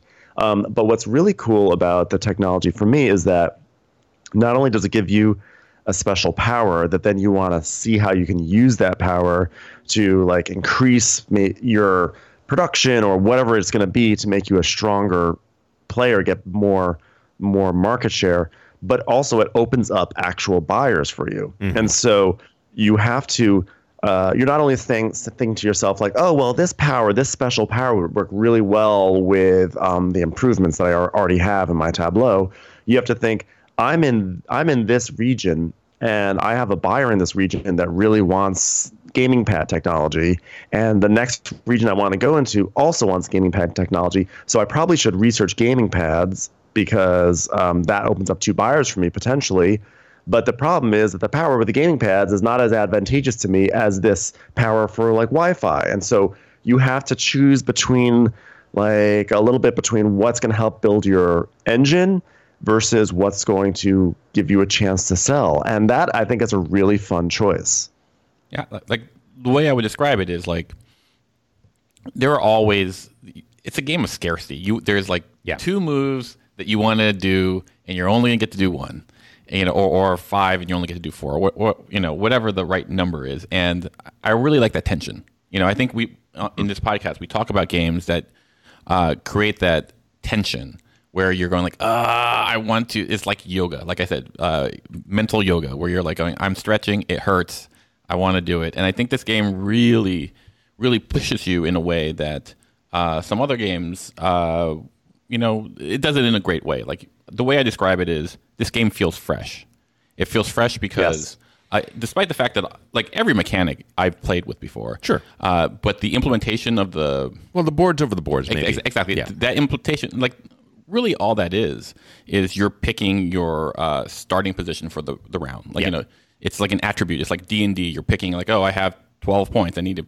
Well, Maharaja, you have a secret dial where you're going to choose two arrows are going to choose 2 of the actions on that dial. Absolutely. Yeah. But like, it's done in a way that it's familiar. It's something that you are familiar with, but it's done in a way that you've never seen before. It's like when you go to like a haute cuisine place where you try like, oh, this is a gourmet s'more or something, where you go like, I know this taste, but like it's hitting me in such a way that is so new that I'm re-loving this mechanism. The tactility of those 2 plates that you're combining is kind of unique. Absolutely, and we're playing it online. Yes. Yeah.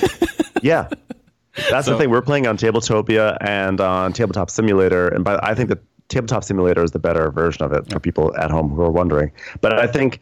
That tactility. I think that not only is that tactility interesting, but it's also fun. Like sometimes you have to look at what are the fun factors in a game. What makes a game not just thinky or interesting or whatever, but what's like fun about it. And I think actually that puzzle of like, how do I manipulate these 2 boards together to figure out my actions?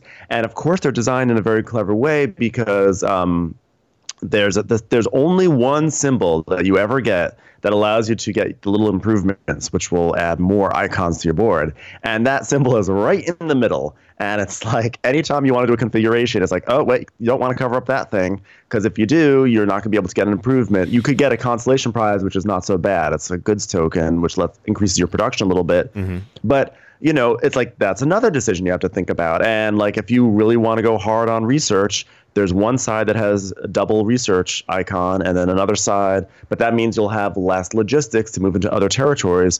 So like, oh, I'm doing all this research so that way I can move into that territory and sell to that buyer. But if I do all this research, I don't have enough logistics to get into that territory. Or if I have enough logistics to go into that territory, I haven't had the research to be able to unlock that buyer. So that's like a constant issue in that process, which I think is so fun. I agree. I listen. It is it's a strange game in a couple of ways. It's closest to Container and Food Chain Magnate, and it's in between the 2. Container is slightly lighter than this game. This game is close to it. Wow. It's slightly lighter than this game. And Food Chain Magnate is considerably heavier than it. But unlike those two are pure economic games, and this isn't quite a pure economic game, even though the entire focus of the game is economic. And what I mean by that is money turns into victory points, and there are other victory points that can be gained that are not from money. For instance, the first to perfect a technology, regional bonuses, et cetera, et cetera, et cetera. Because it's not a pure number cruncher, sometimes that hurts an economic game because you kind of want that economic game to feel like a pure engine. This one didn't hurt it at all. I thought that it's a really well done sort of slight fudging of the game, like victory points equaling dollars and not quite equaling dollars, and it gives other strategies a little leg up in terms of other avenues to pursue in terms of victory. I thought it was really great. Oh, we discussed that last night. We discussed, is this an economic game? Because it's an economic setting and theme, but it's an actual economic game. And when I first played it, I thought, I'm not actually sure it's really that economic. But then someone that we played with just said, it is economic because it's basically like a sort of supply chain or whatever. You have to, like, the most important thing probably is anticipating what everyone's price is going to be, and that's where the economic aspect comes in, because we see a set demand, the supply goes, and we don't really know what the supply is, and we don't know what our competitors' pricing is, and that's where the economic vibe comes in, because it's like, in this marketplace, I have competitors, and they are going to be producing phones. What are they going to set their prices at, and how would I set my price now? Knowing, I know some information about them and what they're doing, what research they have, what they can do with their phones. How do I set my prices to be competitive in this marketplace, and then how do I adjust my supply accordingly? Yeah. Or where should I put my resources into research versus logistics? And that's where the economic stuff does come in, and I think that's where it's really strong. Yeah, the only game I can think of in which pricing is more important than this game is Food Chain Magnate, and that is high praise indeed. It is a big deal.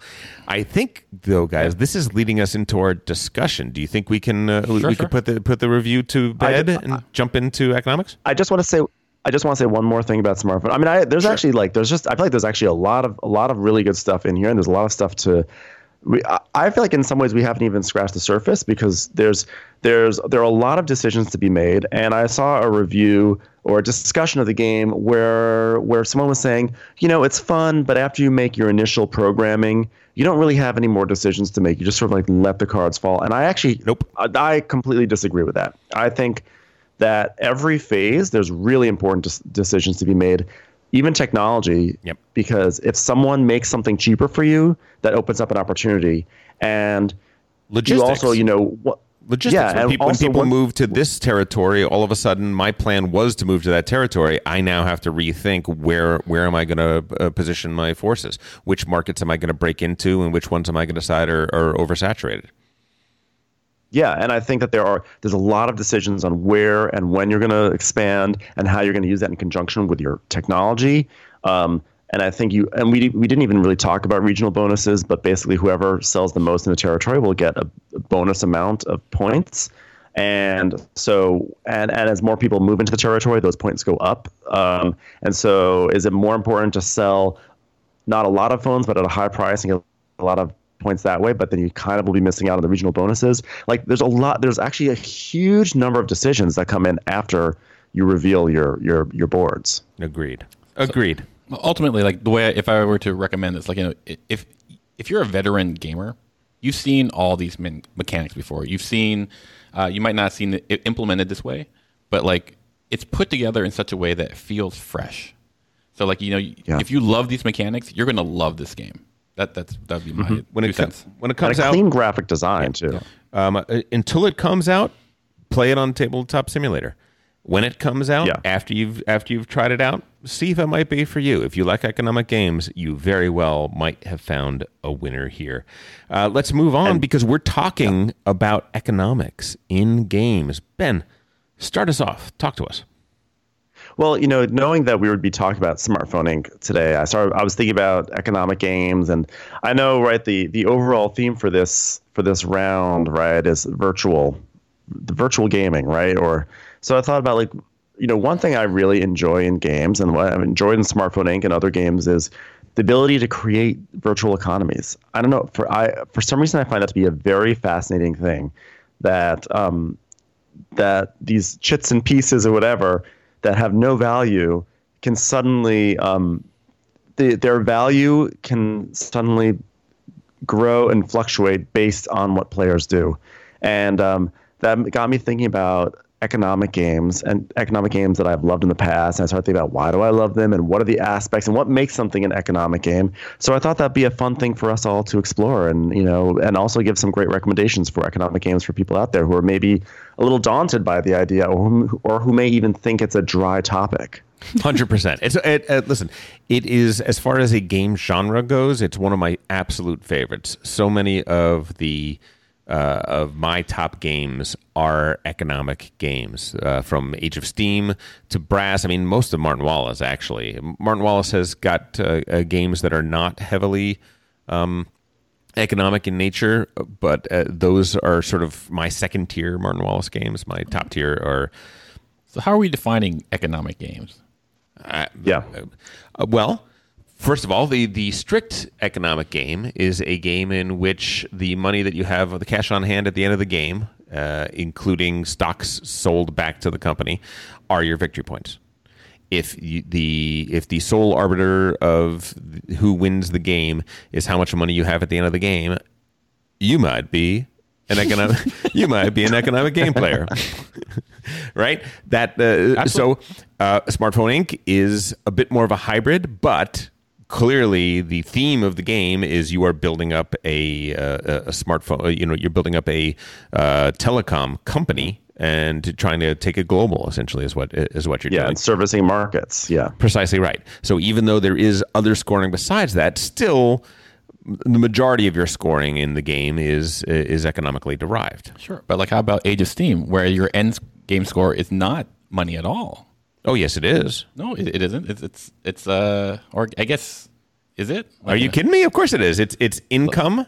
It's only income, theoretically. Like the money in hand doesn't mean anything. No, but it's that's the equivalent of shares in something else. You've built this company up to this point. This is its recurring revenue. Okay, sure, I get. And then like the tracks would be what its assets are. Yes, I suppose. Yes. Yeah. But your locomotive means nothing. What? But your locomotive means nothing. Like No, it does. It's a drag. Not at the end. What? No, that's right. It's not worth anything, but it doesn't cost anything. That's a little weird. But you do subtract the share price from the revenue, right? Because right? Yeah. I think it absolutely. Sure. Okay. Absolutely is. So games in which money is the scoreboard are economic games. Games that that is the focus of the game, even if the end scoreboard is only partially money. Could also be very much an economic game. There are very light, simple games that are economic games. One of my favorite games in the world, Modern Art, is the Reiner Knizia classic bidding game. It is just a very simple bidding game. For sale, a bidding game.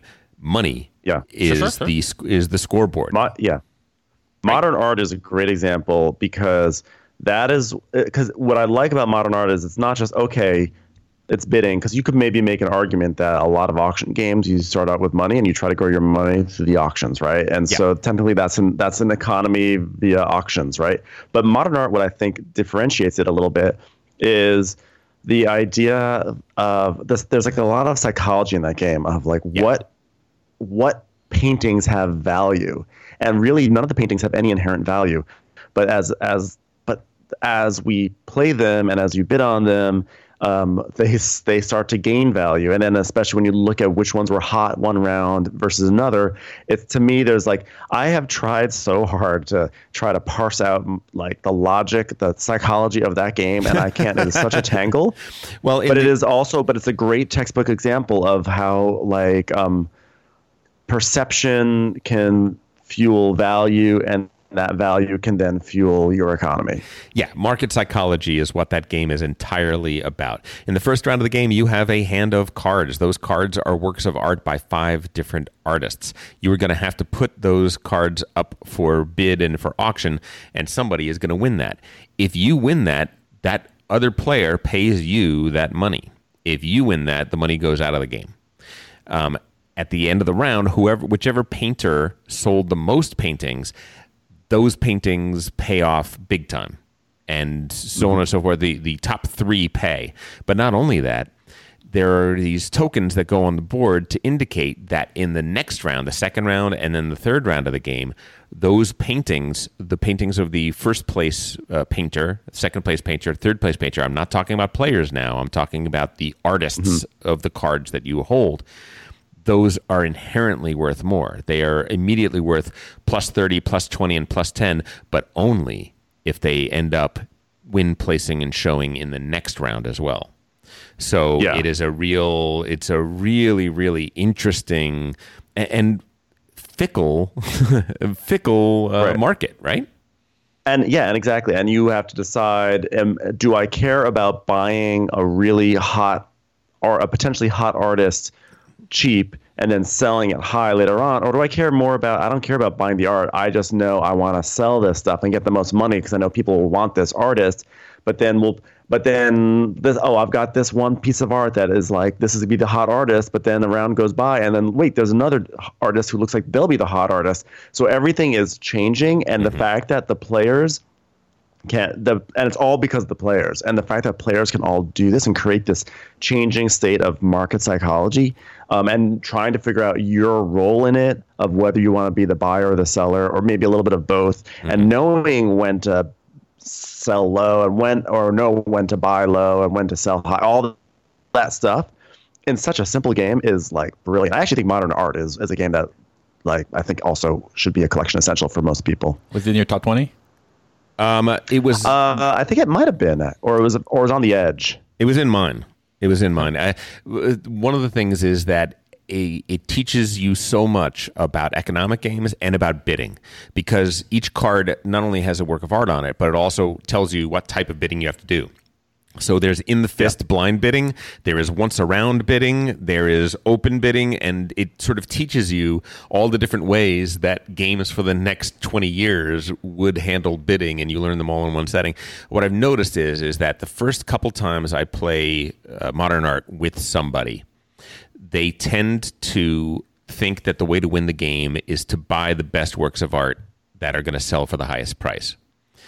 Yes. And when you play a game with that sort of person, all you want to do is sell the piece of art that people are going to irrationally bid up, because you are going to win without having they're going to look at you and say, how could you possibly be winning when you don't have any, you bought almost nothing. You bought one work of art this entire round. How is it that you won? And you're like, well, it's almost a closed economy. The game is almost a closed economy, which means when I buy a painting, the money goes to you. When you then buy a painting, the money goes to so-and-so and so on and so forth.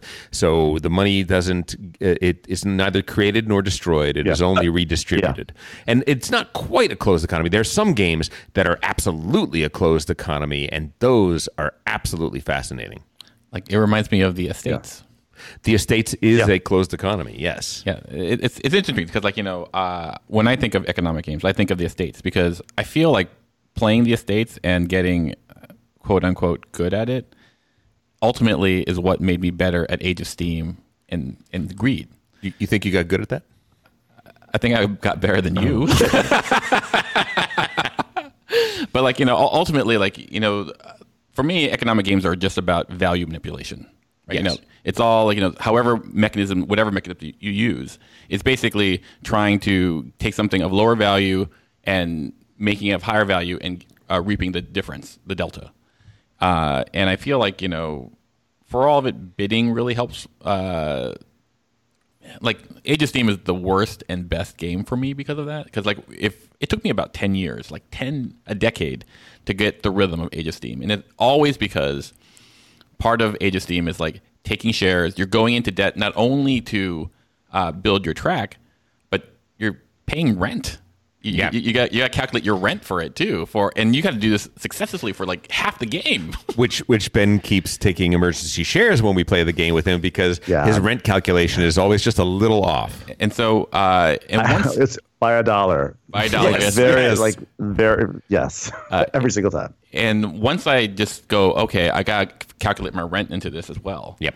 I go, I can really not put the emotional burden on my heart as I make these bids. And I could value things correctly. And I think that's the other thing about economic games that really, it's interesting to me, is the emotional stake, that irrational emotional stake that you put onto these things because it's money. I'm not a person who can divorce, strict play and money. Here's the game theory way to play, but it's so much money. I don't have any more money. Please don't take it. I can't. I'm not that robotic. I should be, but I'm not. There's also there's also something. I think the best economic games are very dynamic, right? Because you're right. I mean, it is about you're growing your money, and a lot of times you're growing your money because you have to identify usually supply and demand issues, right? And and we see that in modern art, right? Tom, your example was like, okay, there's a demand for this thing, so I am going to supply these paintings, and people are going to give me all this money for it. And I think in the Estates, which sadly I've only played the Estates once, and it like sits behind my shoulder right here, and it's like every time I do like a video podcast, it's right over my shoulder every single time, and I see it, and I'm like, I want to play this more. But that too, I mean, you are by changing the values of things, you are then going to have an effect on supply and demand. Like how much do people want in the Estates? How much do people want to invest in this row, right? Given how this looks, right? And so now the demand for that row has gone up, which means that then you can now get more for an auction, right? So that's the fact that like everything is sort of in flux, and having to navigate that and manipulate that is really, really fun to me. I'm going to throw another thing in here. Economic games are not games we think of as gateway games, but they're actually surprisingly good gateway games because everybody thinks they understand it, right? They think in modern art, people think they understand it. Oh, all I have to do is figure out which painting is going to be the number one artist and buy those paintings. That's all I have to do. They're not calculating that, they're paying 80% of the total value that painting could possibly be. So they're looking at a limited thing, whereas somebody is getting 80% of that money, and if they're doing the right thing, right? So people think they understand money, and then they find out that they don't, and they learn something from that. And the next time they play, they understand money a little bit better. Pipeline, I played with my family, my brother's family, up in Tahoe when we visited them before the world fell apart, and I was surprised. My wife, his daughter, my son, everybody loved Pipeline, and I'm not surprised that they love Pipeline. I think Pipeline is. I'll say it right now.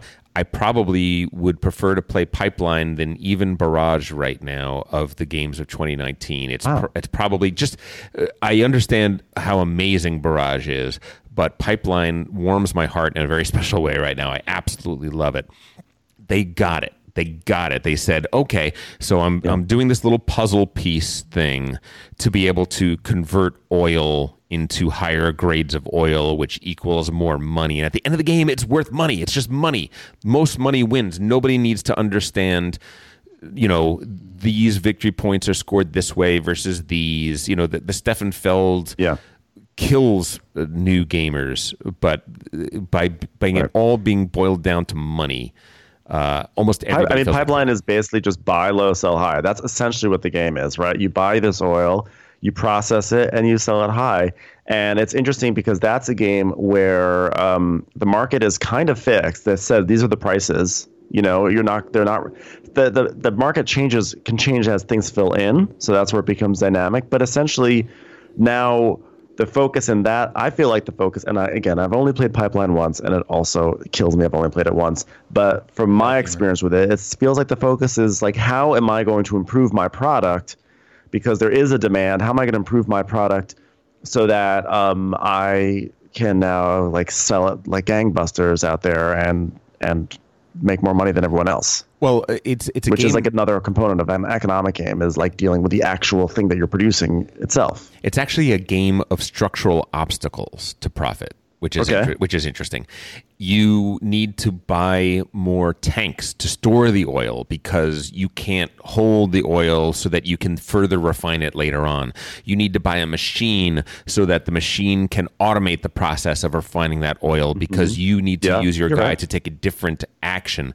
you need to extend your silver pipeline more because you're not going to be able to refine past the medium grade oil because it requires a 6 length to do that.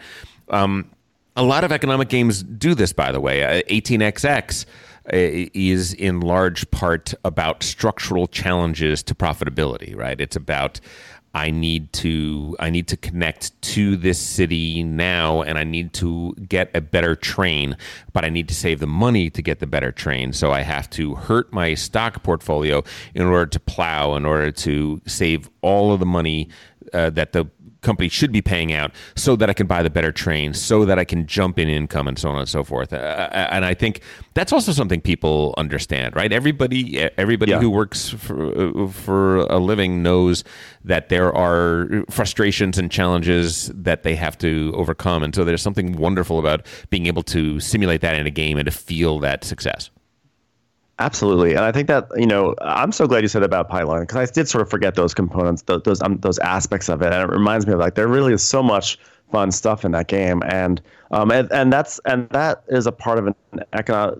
Pipeline is an economic game in a way that the smaller games aren't, because it's not just about, trying to figure out what the market is, trying out the supply and demand, and then taking that money and funneling it into the next auction or whatever. With something like Pipeline, or I would even argue Arkwright, which I absolutely love. I know you have an issue with Arkwright, but just in terms of it as an economic game, I feel like Arkwright is really about I need to maintain a really impactful market share, and I need to and it's all about trying to maximize your margins and maintaining that market share, right? You're trying to build this infrastructure. You got to hire people. You got to automate them, much like with Pipeline. You got to get the tanks. You got to automate your pipes. You got to get better pipes. You got to get better factories in Arkwright. And you're trying to do all these things. You got to advertise, et cetera, to drive that bottom line. So that way, but at the same time, you have to price everything right, because if you do all this stuff but you don't have good market share, you're not going to get the profits to pay for all this stuff. So that's where then these economic games go to the next level, which is it's not just about supply and demand. It's using supply and demand to feed your companies. That way it can further exploit supply and demand, and it's this crazy cycle, which is very exciting. To be clear, I almost love Arkwright. I know. I don't dislike the game, and I would play it again in a heartbeat. But I think that there's an issue, which we don't have time to get into now. Paul, when we talk economic games that sing to your heart, where do you go? Well, my top 3 are Age of Steam, Greed Inc., and Estates. Why don't you talk about Greed Incorporated, because we haven't talked about that. Splotter is another. So Martin Wallace and Splotter are 2 game designers that have a real affinity for amazing economic games. Splotter has Greed Incorporated, which is the least known of them. I would also say Indonesia is an incredible, and Food Chain Magnate probably is the monopoly of the hobby in terms of an iconic, classic, mean, brutal. It's all of these elements that we're talking about. Yes, but talk about Greed Incorporated. Well, there's nothing really to talk about aside from it's basically a stock market game, right? You're buying not commodities really. It's more commodities than stocks. So you're basically buying stuff.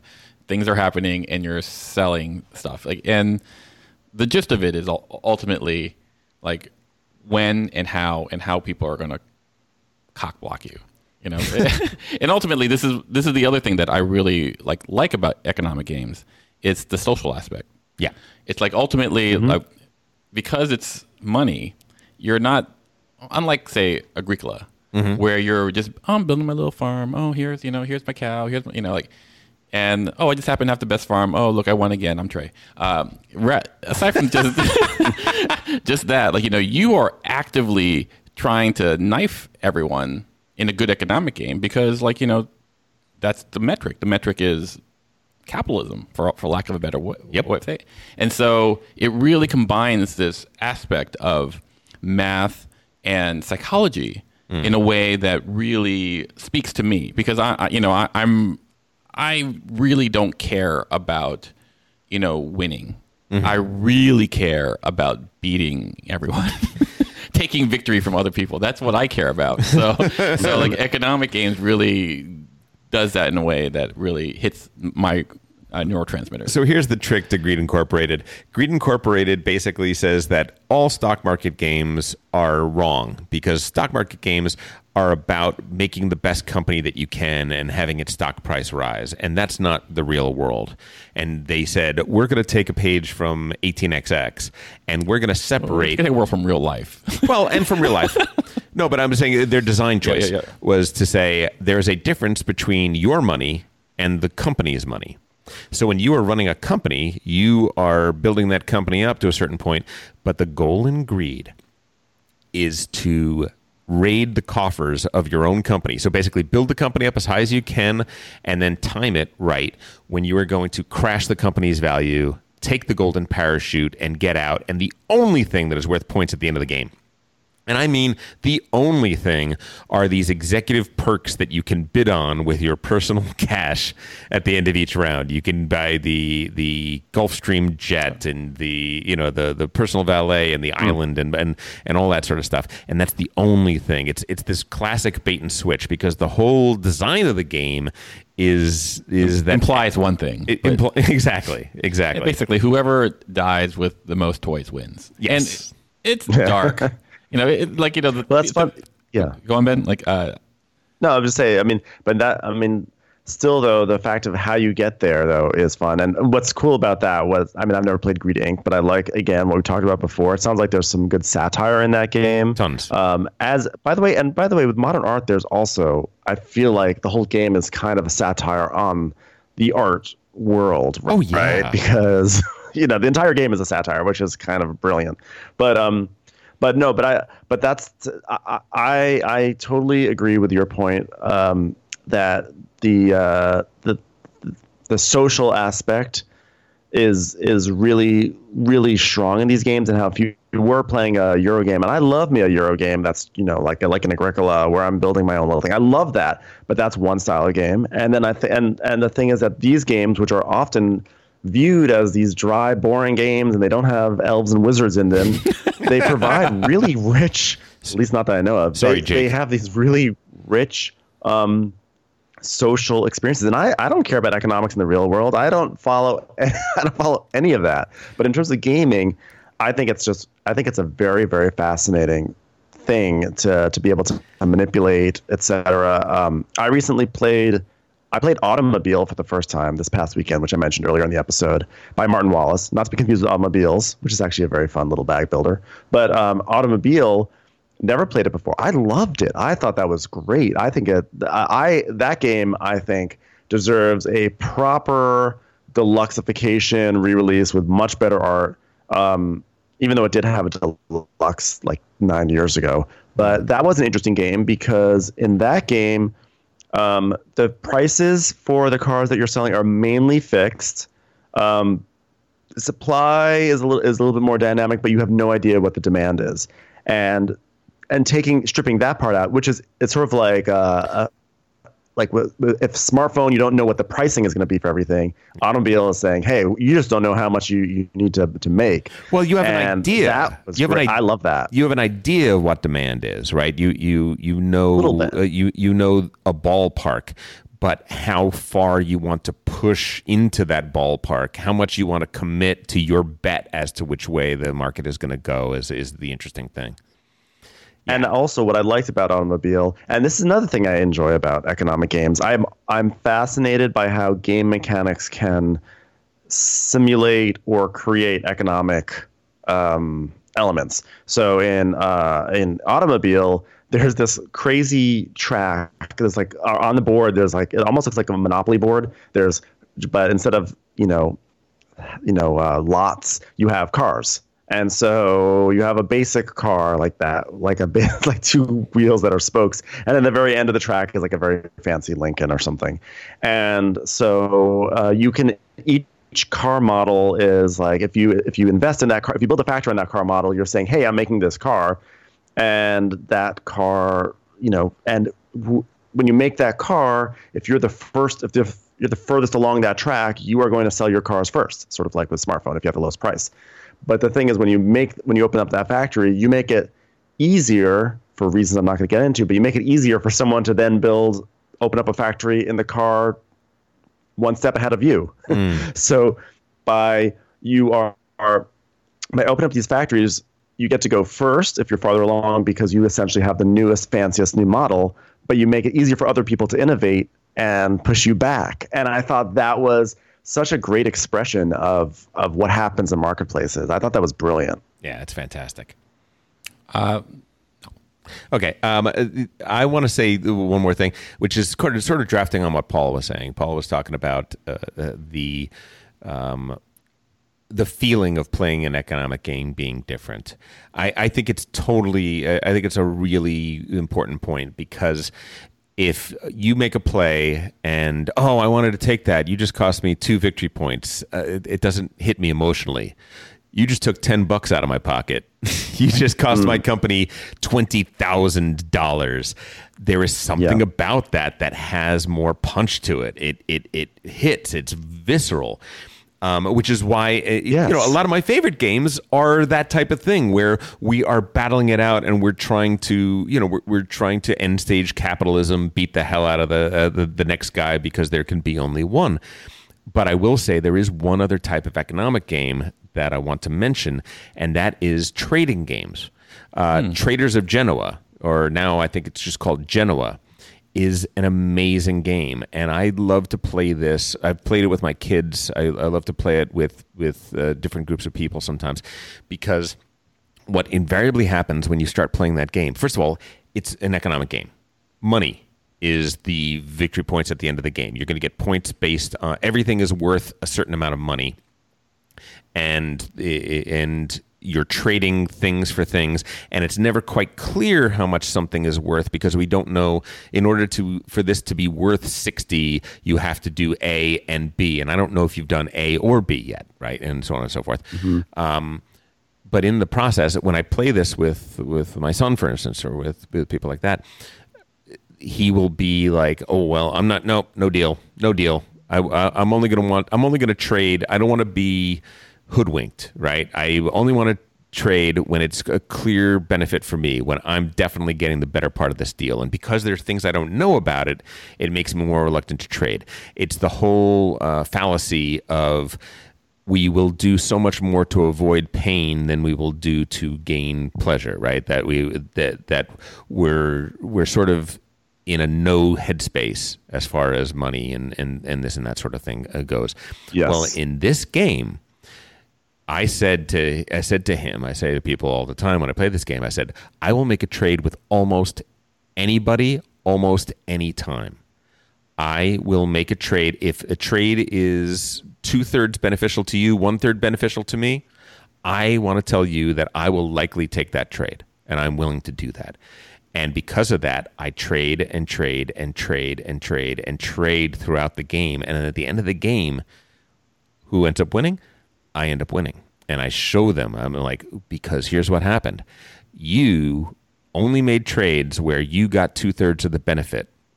I made 10 times as many trades as you did, getting 1/3 of the benefit each and every time I did that. That's what it's about. It is about a generosity in the game is kind of what it is. And I love the fact that there are economic games that can teach that can kind of go the other way and be games where it is trying to teach you to free up the purse strings a little bit more, to be a little more generous, to sort of get in there and play. Catan kind of does that too. It's not strictly. I was just going to say, not really an economic game, but the people that trade more are the people that do better, right? That's sort of one of the great things about Catan is it has a lot of elements that we see expanded upon in other games, but they're all kind of there in Catan, and that's 100% one of them. I mean, how important is this sheep to you? You know, like one round, it's like, okay, I'll give you 3 bricks for that one sheep, and then the next round comes around, it's like, I'm only going to give you 1 brick now. Like the value went down. So true. By the way, never give 3 bricks for a sheep. Never. But either way, like you could probably make an argument for Bonanza. Pit is a classic game that's really just all about that. Oh, which yeah. I've actually never played. But Sidereal Confluence. I mean, I've never played that, but it sounds like that one's all about that, 100%. Very much so. Very much so. I also wanted to say, you mentioned 18xx. I mean, 18xx games, which I have very little experience with, but they seem like they are like the real like big daddies in the in the economic space. But the closest I've really gone to 18xx, except for the little play we did of 1862, is the City of Big Shoulders, which I also mentioned, which takes some of that. And what I like about the stock games is, in the case of City of Big Shoulders, okay, yes, you are focusing on building your infrastructure, and yes, there are demand tiles, and yes, you're providing supply, which is all fun, but really, I feel like the most fun, most interesting part of the game is buying the stocks, because you're kind of speculating on the other players now. And that's a really fun aspect too. Like, what a fun mechanic to say, okay, we're all playing our games, we're all doing our thing, but not only we're doing our things, but you're kind of like betting on how the other players are going to do in the game. And like, that is a really cool twist on board gaming. I love it when a game puts me in a situation where I'm rooting for another player. It's pretty rare to happen in non-economic games, but in economic games, sometimes that's gonna be what comes to pass. And I'm like, hey, you know what?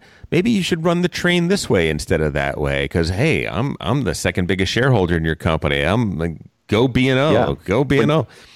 I love that. And that's when you have shared infrastructure games like with Age of Steam or Rail is the World, or Wildcatters is one that I enjoy, or Panamax. It's fun when there's something fun about something, especially with Panamax, like, hey, use my ship, put your die on my ship, because I'll be able to move my ship this many spaces, and I'll be able to get us all the way to the end. Moments like that are really exciting gaming moments, and again, it was super interactive, super fun. And when you have moments like that, there's usually going to be joking that comes around it, and then the entire experience is usually lifted by it. It's so interesting because, like, once again, we could come back to this theme of like, we're so different, because I have the more Gore Vidal perspective of like, it's not enough that I win. It is that my friends must lose. so trading games don't work out very well for me. See, I love. So which one of us is William F. Buckley? Well, I'm both sides, right? I love Age of Steam. You heard me last week just waxing nostalgic about how amazing that game is, and the more brutal, the better. But I'm also a guy that loves Genoa, and I love a game that preaches generosity and subverts the expectation. I really do like that. Mm-hmm. Ben, thank you so much. Yeah. This was we could talk about this topic probably for 6 episodes in a row, and let's reserve this as a topic to come back to for us. I was just wondering, can we just real quickly just list a few games, a few economic games that we really like that we think people should, if they want to explore economic games, they should get involved with? Maybe games we haven't mentioned already? 100%. All right. Indonesia. We didn't talk about Indonesia, but the first time you merge a company in Indonesia and people are bidding on it and trying to figure out what the heck they're bidding on, you realize this is throwing people into the deepest end of an economic game. So Indonesia, that's mine.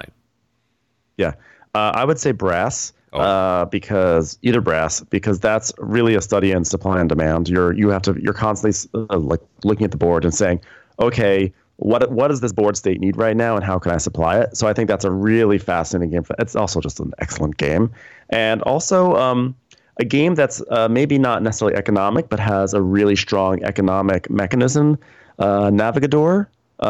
Which basically has this really fun fluctuating market that was then adapted into Clans of Caledonia, where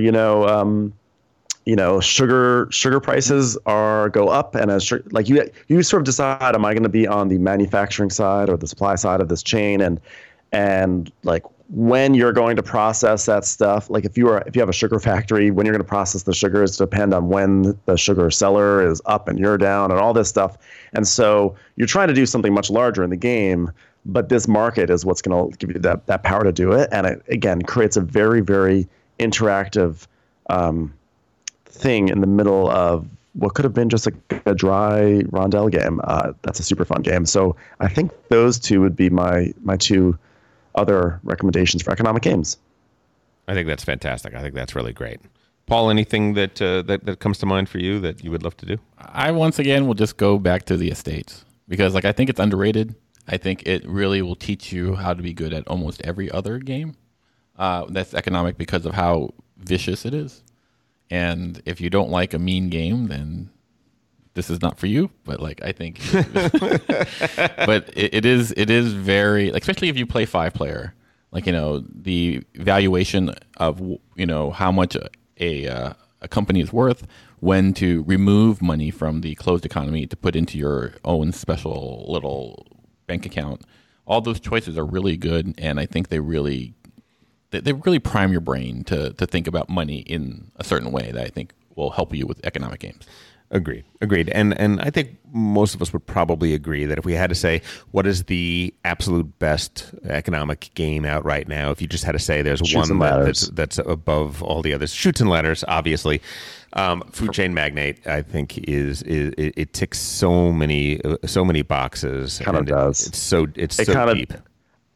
I mean, I personally love Arkwright the most, but I think you're probably right. Food Chain Magnate just kind of gets all of it together. And I have one last little hot take to make before we move on to the next segment, because I was like, I'm not gonna do this hot take, and then I was like, I have to make my hot take. Do it. But it has to do with Smartphone Inc. And I was gonna see in the review, I was like, nah. And then when you mentioned how economic games are surprisingly accessible, I actually think that Smartphone Inc. could be a Kennerspiel de Jahres nominee, because I actually don't think the rules overhead is that difficult, and I think it's a really accessible game for accessible plus. Yes. For learning economics. Not a hot take at all. I think, like I said that economic games are surprisingly accessible to non-gamers. I do think that you could play Smartphone Inc. It teaches like a light medium, and it plays medium hard. And that is a wonderful thing, right? Absolutely. Mm-hmm. It probably could also play as hard as you want it to be. If you have a bunch of people who are relatively new, it doesn't have to be necessarily as cutthroat as maybe how we play it. And so, yeah, I think it could totally be a contender for next year. Yeah, and here's the thing. Non-gamers or next to non-gamers are surprising. You never know how they're going to come into a game. Sometimes they jump into the deep end, and they are the most cutthroat people I've ever played with, and you never know quite what you're going to get, right? They're like a box of chocolates. Moving on. We did not do a game sommelier last week. We are over time, but I can't go 2 weeks without doing a game sommelier. Would you guys mind if we jumped in and did one? We got a pretty good one this week. Sure. All right, let's do it. Sometimes a player just got to know which game should stay, which game should go, which to play with mama, madame, abou. You got to tell me, monsieur, just what to do. Want to make an impression, but I can't get far with my 50th play of Agricola. A million games, show me the way to the master, the game sommelier. Here we go. We got a guy named Brennan Gantner wrote us a little message. It said, my friend's house burned down and he lost his board game collection of more than 75 games. Being that he has to start over, we're going to alternate between us one game per month to add to a joint collection. Previous most played games were Concordia, Illuminati, Food Chain Magnate, Imperial 2300, or 2030 rather, Codenames, Tobago, Warpgate, and Space Cadets, which is an interesting combination, right? It's all over the place. It is, kind of. We are working out a map for the next 12 months of purchases and trying to find the most versatile titles that are currently available. No super expensive things, no Kickstarters. We have to pick titles that will keep the two of us happy, priority number one, will be good for new players to join for a single game night, will play with non-gaming spouses, and can fit a wide range of player counts. Current top three are Concordia, Root, and Diamant. Once again, very, very different, right? Crazy. So, starting a collection from scratch, where would you go? Here we go. Okay. So, I'll start off, right away and say there are some things that, utility players that I would put in any collection. I think Ricochet Robots I would put in any collection. right? You can play it with non-gaming spouses. You could play it with new people. It fits any player count whatsoever. So it's just it's the Swiss Army knife of games. You can play that with anybody, and it's pretty great. Tichu, if for couples games, it's $10. It could not be cheaper. Throw that into the collection as a bonus one of the months that somebody's buying that. I would say that for sure. A third thing I'll say is Everdell. Everdell seems to be, some of your games are heavy, some of your games are light. This is kind of in the middle, and I think is kind of a delight for non-gamers and gamers alike. So I'll start with those three. Anybody suggestions? Let's see. I would, for the new gamer, part of your requirement, I would say Quartermaster General. Yeah. A lot of different player counts. I mean, you kind of have to buy it toward one player count. Yeah, it's 6, but you can play 2 and 2. The way that I would describe it is there are only 2 which card, right? Which card to play. So it's really reductive to the point where it's fun. You're making choices, but at the same time, it's accessible to people. I suppose Dracarion. Your list seems to be pretty, wide. Yeah. And so, Dracarion, I think, would be in the food chain magnet category. Yeah, for sure. Ben, what about you? I think if you're looking in terms of games that will be fun for you guys, but also fun for newbies too, or not newbies, but non-players. Mm-hmm. I have had actually great luck with Medici, which is a classic bidding game from Reiner Knizia. That's super fun. That's a game I'm able to play with my boyfriend, and he's really not much of it. He does not really he doesn't really do many games. So Medici is really great, or Medici, however you want to say it. Here's an interesting one that kind of almost doesn't get a lot of love. K2 is a really, really fun game, and another one that I've played with people who've never played games before. They really enjoy it. It's a fun game, especially if you play on the hard side. When you play on the hard side, it's really, really fun. A game recently that I've been playing a lot of. God, I can't believe how much I've played this game. On the Underground, it's just a very versatile game, and you can play with people who are sharks, and it's like a little bit of it can get real vicious. You can play a very casual game where just putting down your subway lines. It's really easy. That's a great one. Castles of Burgundy is a classic, and I would say Decrypto and Wingspan. There you go. Ben, do you get a percentage of all on the Underground sales? I wish at this point. I mean, I'm shocked at how many of these lists it just works with. I mean, I am actually really shocked by this game and how much I played it. I'm shocked how it holds up. It's crazy, actually. All right, you have to play Dune with me. You have to play Indonesia with me. You have to play Pipeline with me. I need to play on the Underground with you because I've never played it. Oh, it's really fun. I also would like to play Maria too. That's on my wall of shame. Last 3 I'm going to say. I'm going to talk classics. Okay, old classic El Grande. Area Control, super easy to learn. Anybody can play it. I think you'll absolutely love it. Mid-range classic is Agricola. I still think it's just one of the greatest games ever. And because of the farmyard theme, you can play it with relative non-gamers. You could play it with couples, and they can get into it. And then Terraforming Mars, I think in the last few years, is there any other game that is that much of a classic that can kind of bring in people to the heavier side of the hobby because they get the theme and they get what the game is. I would say that. For me, my next 2, if we're doing that, sure, would be Smartphone Inc. because I think we've been talking about it and it's going to come out this year, theoretically. So if you can get it, you get another one that I think would be great. Jaws. Jaws is fantastic. You're right. Yeah, Jaws is a great game to have. I totally agree, guys. I think that's Barrage. Barrage. Yeah, man. I gotta be a voice for, but the thing is that might be a little bit more on the expensive side. But if you get it at a good price, it's like an instant buy. There you go, gentlemen. A pleasure as always. When I knew I was going to be talking to Ben, I knew we were going to have a great episode. When I found out that he was bringing Paul on with him, I wasn't quite as sure. Just to be clear, Tom goes, I don't think I feel it this one, guys. I don't feel it. I thought you were going to say when I knew I'd be talking to Ben, I knew I'd have a long episode.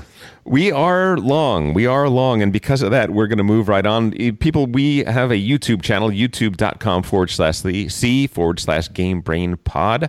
We have a Facebook group, a Discord channel. Please get in those Game Sommelier questions. We got good sommelier questions coming up. I look forward to them, but we could always use more. And just know that you have been listening to Game Brain, produced and edited by Matthew Robinson and Tom Donnelly. Special thanks to Daedalus for our incredible music. Alfred, having a great time playing Kanban with you.